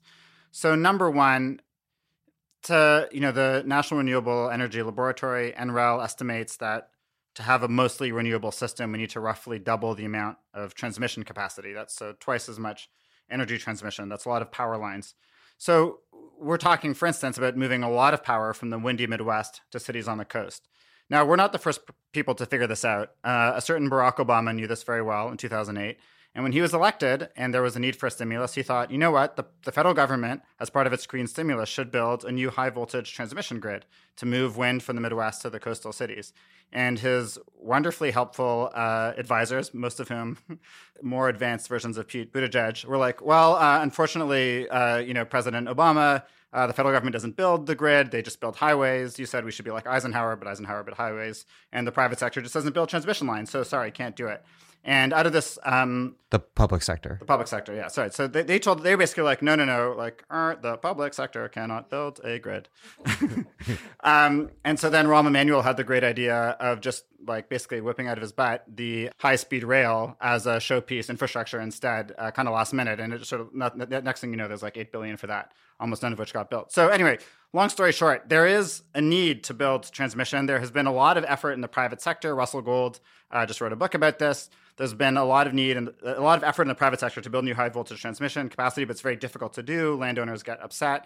And at this point, I think most experts would agree that without the public sector in charge, it's simply not really going to happen. So there's this one piece of it, super politically salient, is you have to transform the built environment to move clean energy around.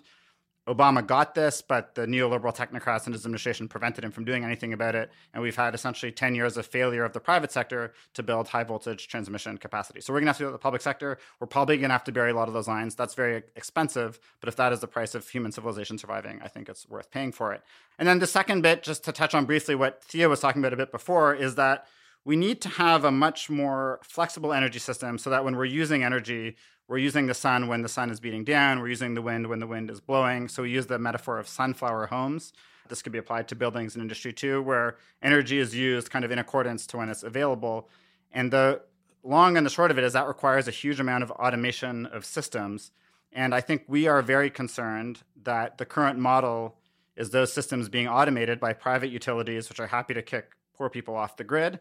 And it's being automated by companies like Amazon and Google with products like Alexa and Google Nest, which are automating home energy systems with these like wildly invasive technologies that destroy all of your privacy and allow creepy people to talk to your children. They do. And there's all kinds of crazy stuff happening. Like right now, a lot of the big private equity firms that are buying up distressed homes and turning them into rental properties are installing energy automation systems. BlackRock? Companies like BlackRock are selling automation systems that sell excess energy back to the grid when it's not being used as a way to make profit. So they're essentially, the homeowners aren't, the tenants aren't benefiting from this.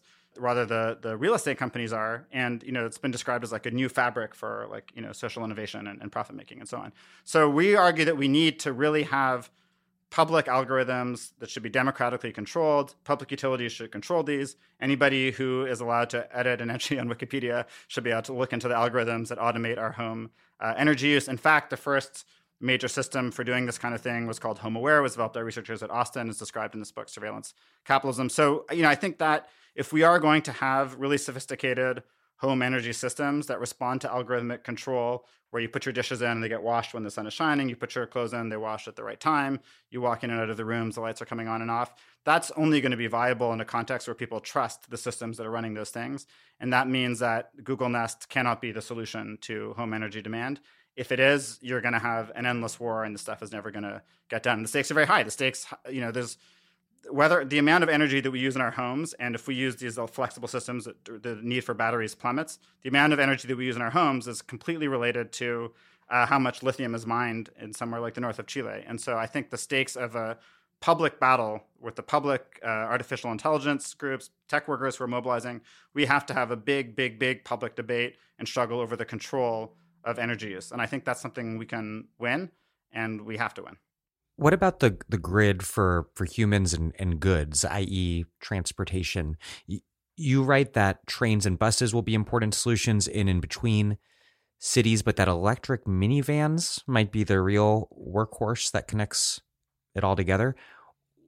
Explain that, and also why it won't work for just everyone who currently drives a gas car to just switch to an electric vehicle. I'll just start briefly with the last part of that question, and then I'll let Daniel take on the e-minivans, his passion. So if we just swap out every current internal combustion engine vehicle for a Tesla or an e-Escalade or any of what are currently quite large luxury vehicles, but even if they were more kind of mid-sized sedans instead, they're very, very resource intensive. They're overall, over the life cycle, they're less carbon intensive. They can run on electricity. Hopefully that electricity is renewable. They're not emitting while you're using them. But the materials required to make them, to make the components, are very environmentally destructive, at least under current extraction regimes. Copper, so, for cobalt, graphite, nickel, lithium. Exactly. Yes. And so an electric vehicle requires an enormous amount of copper, much more so than an ordinary vehicle does, for all the internal wiring to connect the battery and the computer and the motor. And then the batteries require all of these lithium and cobalt and nickel and rare earth elements and others that are mined primarily, though not exclusively, in the global south. And so each electric car that is produced represents minerals from the earth and the exploitation of labor and often the violation of rights of indigenous communities. So we think as an internationalist principle, first and foremost, it's important to reduce the total number of vehicles and not think of transportation so much as individual privatized autonomy or mobility in passenger vehicles, but to think more collectively about how to, again, kind of just to echo earlier things we said, how to repattern transit and to as much as possible collectivize transit. However, and I'll turn this over to Daniel, in rural and in some suburban areas, it's not always immediately feasible to sort of like lay down a lot of tracks or install trolley lines. And so there's other more flexible forms of transit that still get people out of the passenger cars, the individual passenger cars, which are extremely wasteful because they've all this stuff was mined from the earth, and then they just sit there all day in a garage, in between your commutes. And you not only pay for repair, but every time I pay my insurance, I'm like, Jesus, this is like really one of the biggest expenses in my life is just paying for car insurance. Right. And so we want to get people as much as possible out of those individual passenger vehicles and into collective transit and shared transit. But again, under the rubric of democratic planning, we're not trying to kind of like create just like e-Lyft or something like that. What's interesting about the conversation about transit is it's one of many parts of this kind of Green New Deal conversation where what we're talking about is not proposing something wildly out of step with essentially the tendency of the market, but we're talking about a very different model for controlling and operating it. And that is because we want to have a more efficient economy. People in the private sector want a more efficient economy to make bigger profits. We want a more efficient economy because we just cannot extract unlimited amounts of stuff from the earth, and we can't throw unlimited amounts of garbage into the atmosphere. So when it comes to transportation, what we're advocating, so the argument that we lay out is that, we need a lot of electric buses. That's the workhorse driven by unionized drivers. But we also need these electric minivans that essentially would replace the service provided by like Lyft Line or Uber Pool. And that is starting to come up in the market already. Ford had a program called Chariot, which didn't pan out, but they ran in San Francisco trying to replace the bus with a rideshare minivan. Helsinki had a public version, which we like a lot better, called Katsa Plus. Now in London and in Berlin, there are experiments with public rideshare minivans that will be more sophisticated. In Helsinki, you couldn't use your actual phone. The program got killed by austerity when it needed to just be improved. But you have in Berlin an experiment now with public rideshare minivans. You have in the UK an experiment with public rideshare minivans. In both cases, the idea is to have all these minivans be electric. And so what we're saying is this: the neoliberals are right that we should shift from private car ownership to mobility services. But whereas the neoliberals see mobility services as a gigantic new market opportunity for companies like Lyft and Uber, which are only profitable when they massively exploit labor, we see mobility services as a potentially really progressive and egalitarian idea, which is the idea that rather than private car ownership, the public sector provides a spectrum of mobility options. So yeah, if it's including those little scooters. Including those little scooters, but not everybody can scoot. But yeah, if it's late at night, you hop in the electric minivan. If you live in the suburbs, we suggest like in Appalachia or in suburbs or in indigenous reservations, worker cooperatives could own sort of like little floats of electric minivans or flotillas of electric minivans, and that would provide the vast bulk of the transportation. So I think, once you get past the idea that efficiency or software or so on always has to be owned by the market, then you realize that there's a wide variety of forms of public service. And the last thing is we don't want to just say everybody has to live in a dense neighborhood. Everybody has to live in Brooklyn. What we want is a density of freedoms. And when it comes to transportation, you can have a density of freedoms in a non-super dense location with public transit, as long as you are willing to imagine public transit as being sophisticated and flexible and different from what we had before. Every time the left tries to defend the 1950s, it loses. And that holds in public transportation just as much as it holds in social issues or as it holds in economic planning. Actually, that's Bernie Sanders' long game. He wants to move back to Brooklyn. He's going to move the White House to Brooklyn, and he's going to require everyone to move to Brooklyn or imitate it convincingly. That's right. That's why he never changed his accent, right? He doesn't want to seem like a carpetbagger when he finally moves home. To what extent is a neoliberal green transition impossible ecologically? And to what extent is it just morally repugnant? You write, quote, "We stand at the precipice of yet another energy revolution and at a fork in the road. Solar-powered capitalism with a whole new set of opportunities for profit and pillage, or an internationalist Green New Deal, a historic opportunity to remake global power structures and our relationship to the natural world. We argue that the latter stands a much better chance of actually decarbonizing the planet." Right now, the kind of like neoliberal energy Twitter is coalescing around an idea that through market forces alone, we could limit global warming to roughly 2.7 degrees Celsius warming, which is well beyond the safety band that anybody thinks is safe, but is less than the wildly catastrophic 3 degrees Celsius. There are huge risk bars, so it's not even sure. But there is a neoliberal argument kind of coalescing, which is that if we just double down on the market innovations, focus on the private sector, we're going to have to suck it up a certain amount of warming, but you know what? We can still get there. And I guess what I would say is this. First of all, we talk about this in the book. We sort of say that part of the faux Green New Deal or the neoliberal centrist idea is that they are willing to risk, hundreds of millions of climate casualties in places like South Asia and Africa because they're not really willing to go for a more aggressive target. I think, is it plausible that under neoliberalism you could ultimately limit warming to 2.5 degrees Celsius? I'm sure that's true. I do think there is a political question. If your model of green transition is to make the poor half of humanity just eat it so that the other half can do fine, or maybe the poorer 2/3 have what I would call like a carbon Volcker shock, you just force the bottom half or bottom 2/3 or even bottom 3/4 to pay the price for a green transition that really benefits those at the top.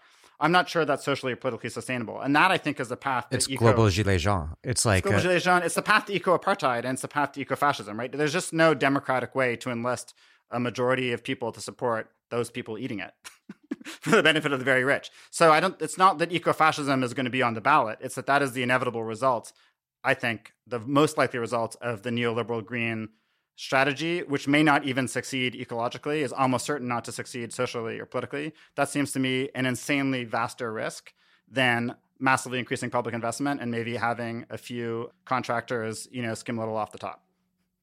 Yeah, I think that just to circle back to our kind of initial answers about what makes the Green New Deal unique as a paradigm for climate politics is its recognition of the connection between the climate crisis and the crisis of socioeconomic inequality. And that connection works out on a political level in the ways that Daniel just described in terms of our vision for mobilizing the 99% to target the overconsumption and rapacious extraction of the 1% and et cetera. But it's also an empirical kind of fact in terms of the way that vastly unequal societies are actually more exploitative more rapacious in terms of resource use and can get away with kind of runaway emissions. And so inequality, first of all, in a society with vast economic inequality, the most elite are always going to overconsume. And without a public sector that's like muscular and rigorous, there's not going to be a way to kind of limit their consumption. And then this kind of becomes a vicious cycle because in highly unequal societies, even if they're nominally democratic, the elite have have a stranglehold on the political system, and so do fossil fuel companies and all sorts of other corporations that account for lots of emissions. So without tackling the issue of economic inequality at the forefront and kind of having that be the centerpiece for your climate politics, you're not actually going to have sustainable, politically or environmentally or economically sustainable progress on climate because of the way that the political and the economic system interact, which is something that neoliberal technocrats just cannot get their heads around. On the level of the politics of negotiations between nation states, this also holds. The U.S. remains, you write, quote, remains the world's second largest emitter of carbon behind China. In per capita terms, U.S. emissions are over twice as high, and our aggregate historical emissions, over 1/5 of the global total, eclipse every other country's. What should the U.S. role be with a Green New Deal, ideally, in terms of this overwhelming global responsibility, but also very pragmatically speaking, how the U.S. might, in taking responsibility, help get other countries on board, including middle income and poor countries where people lack access to energy, and countries that are not going to be happy about being told that they don't get to benefit from the same fossil fuel development model that made the first world what it is. So we think that first and foremost, the best thing that the United States and any powerful country in the global north can do is to aggressively decarbonize, and to also through that stop being a political and economic impediment to global cooperation and global decarbonization. So a Green New Deal, if implemented along the radical, aggressive lines that we outline in the book, would be a boon to global cooperation, just because it would reduce global emissions, but also remove the U.S. as an impediment to decarbonization globally. But we also make it clear that kind of thinking about the Green New Deal in sort of nationally bounded terms is a problem, both because of the existing global interconnectedness economically and politically, but also because this can kind of end up in some pernicious places. We've seen kind of plans coming out from some presidential candidates for kind of greening our military, or thinking of the U.S. as kind of a leader in a competitive sense, kind of we're going to beat other countries to decarbonization. And we think that both of those, well, first of all, we should just defund the military as much as possible, because they're a terrible institution for many reasons, including that they're carbon intensive. And as Bernie's plan has it, we should kind of put that money as much as possible towards public investment in renewable energy. But also, we shouldn't think of this as a kind of zero-sum competitive race. Like, every country has a lot to do to reduce its emissions and create green jobs, and the U.S., as much as possible, should be part of that effort, rather than impeding it or thinking that we need to be number one or something like that. But we also kind of outline, in addition, like much more concrete and we think kind of politically useful ways to think about how the decarbonization in the United States relates to other countries in the world. And what we don't think is useful is framing kind of the international arena of climate politics in terms of these technocratic, gradual, non-binding agreements like the Paris Accords. I mean, liberals are, and maybe all of us are, kind of rightfully up in arms about the U.S. leaving the Paris Agreement, but the Paris Agreement also did not do very much, to put it extremely diplomatically, and was kind of prevented from doing so by great powers like the U.S. and also China and other countries in the world. And so we need like a different venue and setting and set of incentives for maybe not starting with global, but at least regional or transnational cooperation around climate. And so one of the ways that we propose doing that is to get out of these, closed doors, technocratic, lobbyist-filled, smoke-filled, whatever rooms of these, do-nothing climate accords. I don't think you can smoke in those rooms anymore. Yeah, whatever. Okay, unless it's John Boehner's office. Yeah. Anyway. There is a wine cave somewhere where people are smoking. Yes. And carbonizing. So we start, instead of those kind of meeting venues, we think more about how is the global economy actually organized.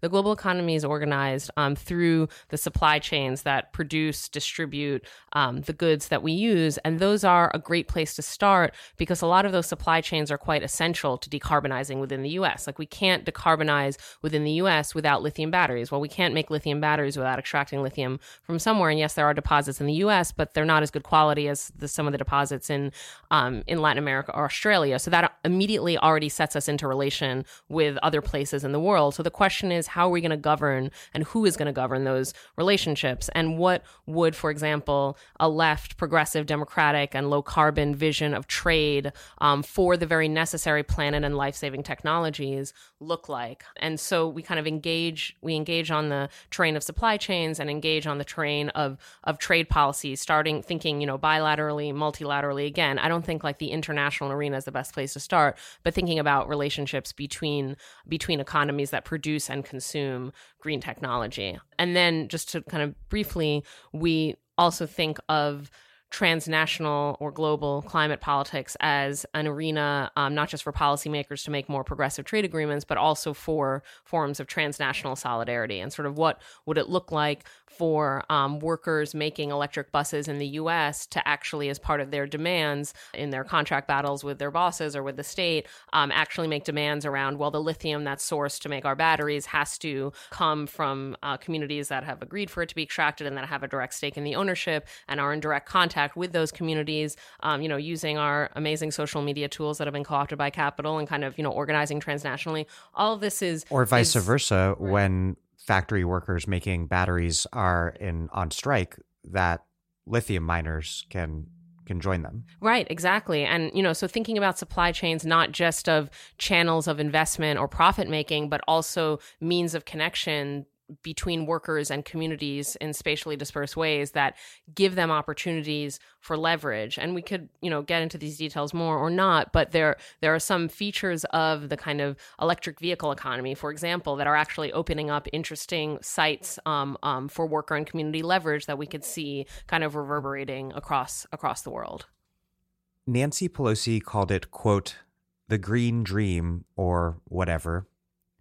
Others have said that we can do easy techno fixes, and some have slipped into despair and say that it's delusional to think that we can do anything at all.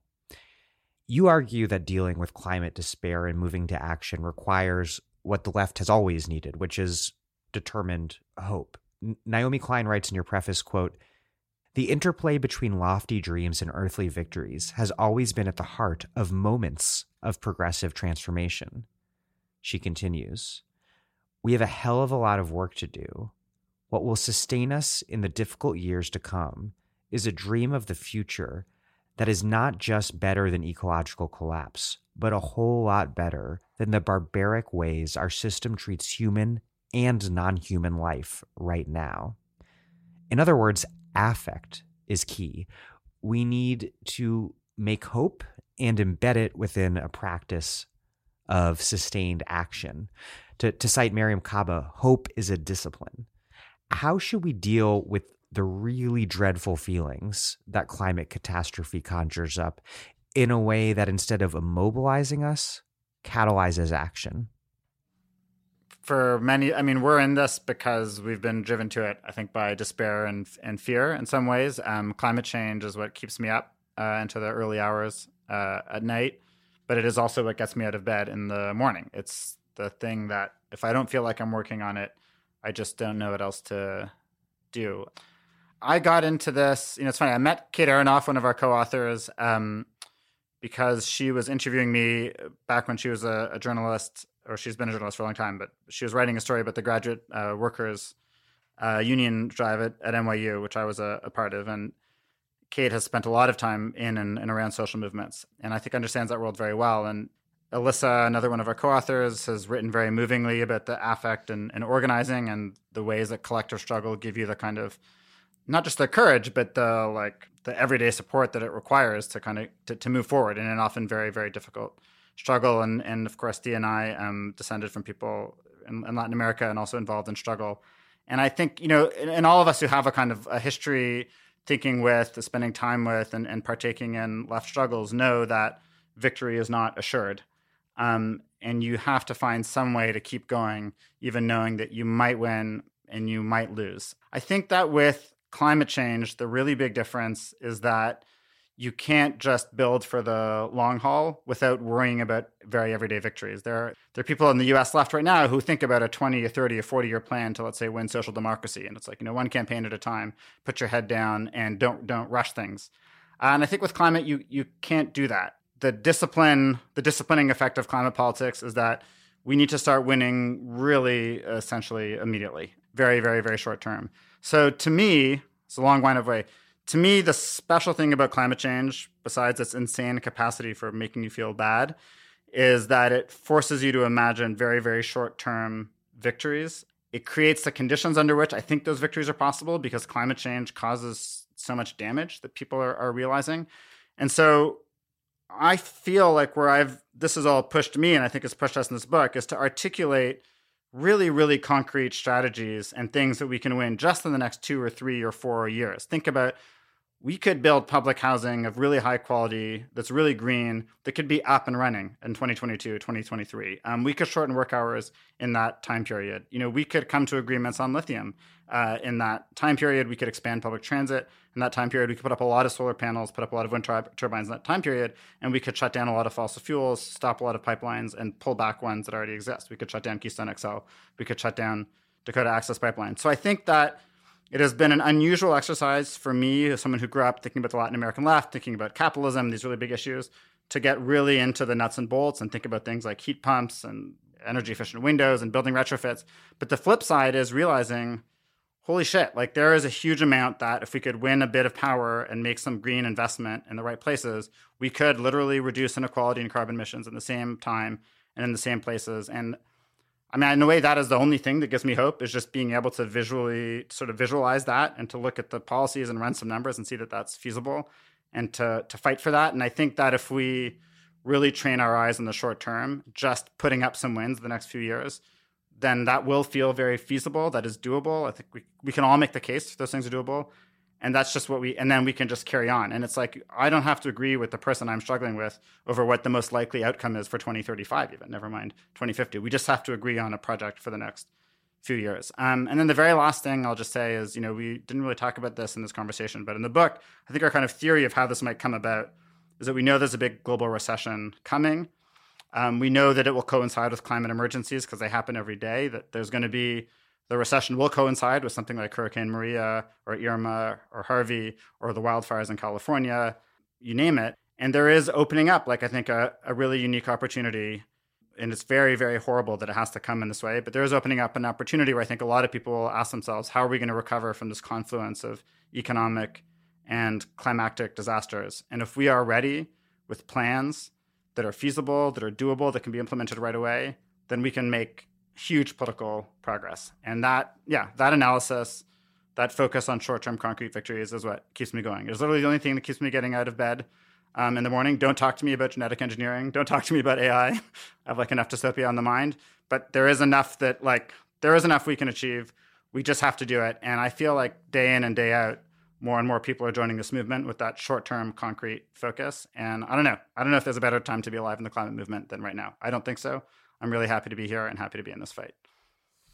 I think that, one thing that we've all learned from studying social movements and participating in social movements is that it's some kind of, hard to exactly specify, but some kind of combination of anger and shared grievances, and grievances that are experienced as collective, right? It's not my individual fault that everything is fucked up and that we have a climate crisis, but it is the fault of the system, and I'm, bearing some of the costs of that, right? So some kind of sense of shared grievances, a shared sense of injustice, combined with some sense of possibility that things could be otherwise, that things could change. And I think, on the one hand, all of the sort of coincidence of all of these different crises is scary because we know, the impending financial crisis, the ongoing climate crisis, all of these is opens up possibilities for revanchist politics, for authoritarianism, et cetera. But, I would also say that the sort of breakdown of the neoliberal consensus that's unfolding in lots of countries around the world is a necessary precondition for people to more strongly kind of articulate those grievances in shared terms and point fingers at enemies, whether it's the 1%, the fossil fuel executives, their politician henchmen, whoever it is, to kind of do that, and because the order is breaking down in sort of scary and accelerated ways, but also to imagine what other future might look like, because the present is so obviously unsustainable, right? So you do have these, and I don't want to downplay the scariness and violence that can come along with such processes of social disorder and breakdown, but I do think that they also enable people, make it very clear what the problem is, who the enemies are, and also allow people to imagine other sorts of social arrangements. As Susan Sarandon said, it heightens the contradictions. Exactly. And then the trick is, and this kind of speaks to those visceral victories and structure tests and like very concrete campaigns that we talk about in the book. The sort of trick is to kind of, out of that sense of grievance and out of that sense that the world could and actually urgently must be otherwise than it is, to kind of cultivate hope. And I love that idea of hope as a discipline, because I think this idea that hope is like sunny optimism or naivete is nuts, because in order to sustain hope in the face of uncertainty, risk, and danger, you actually need kind of shared courage, militancy, and fidelity to a project. And that's like actually the most noble things that humans can do. Well, Daniel Adana Cohen and Thea Riofrancos, thank you both very much. Thanks for having us. Thanks for having us.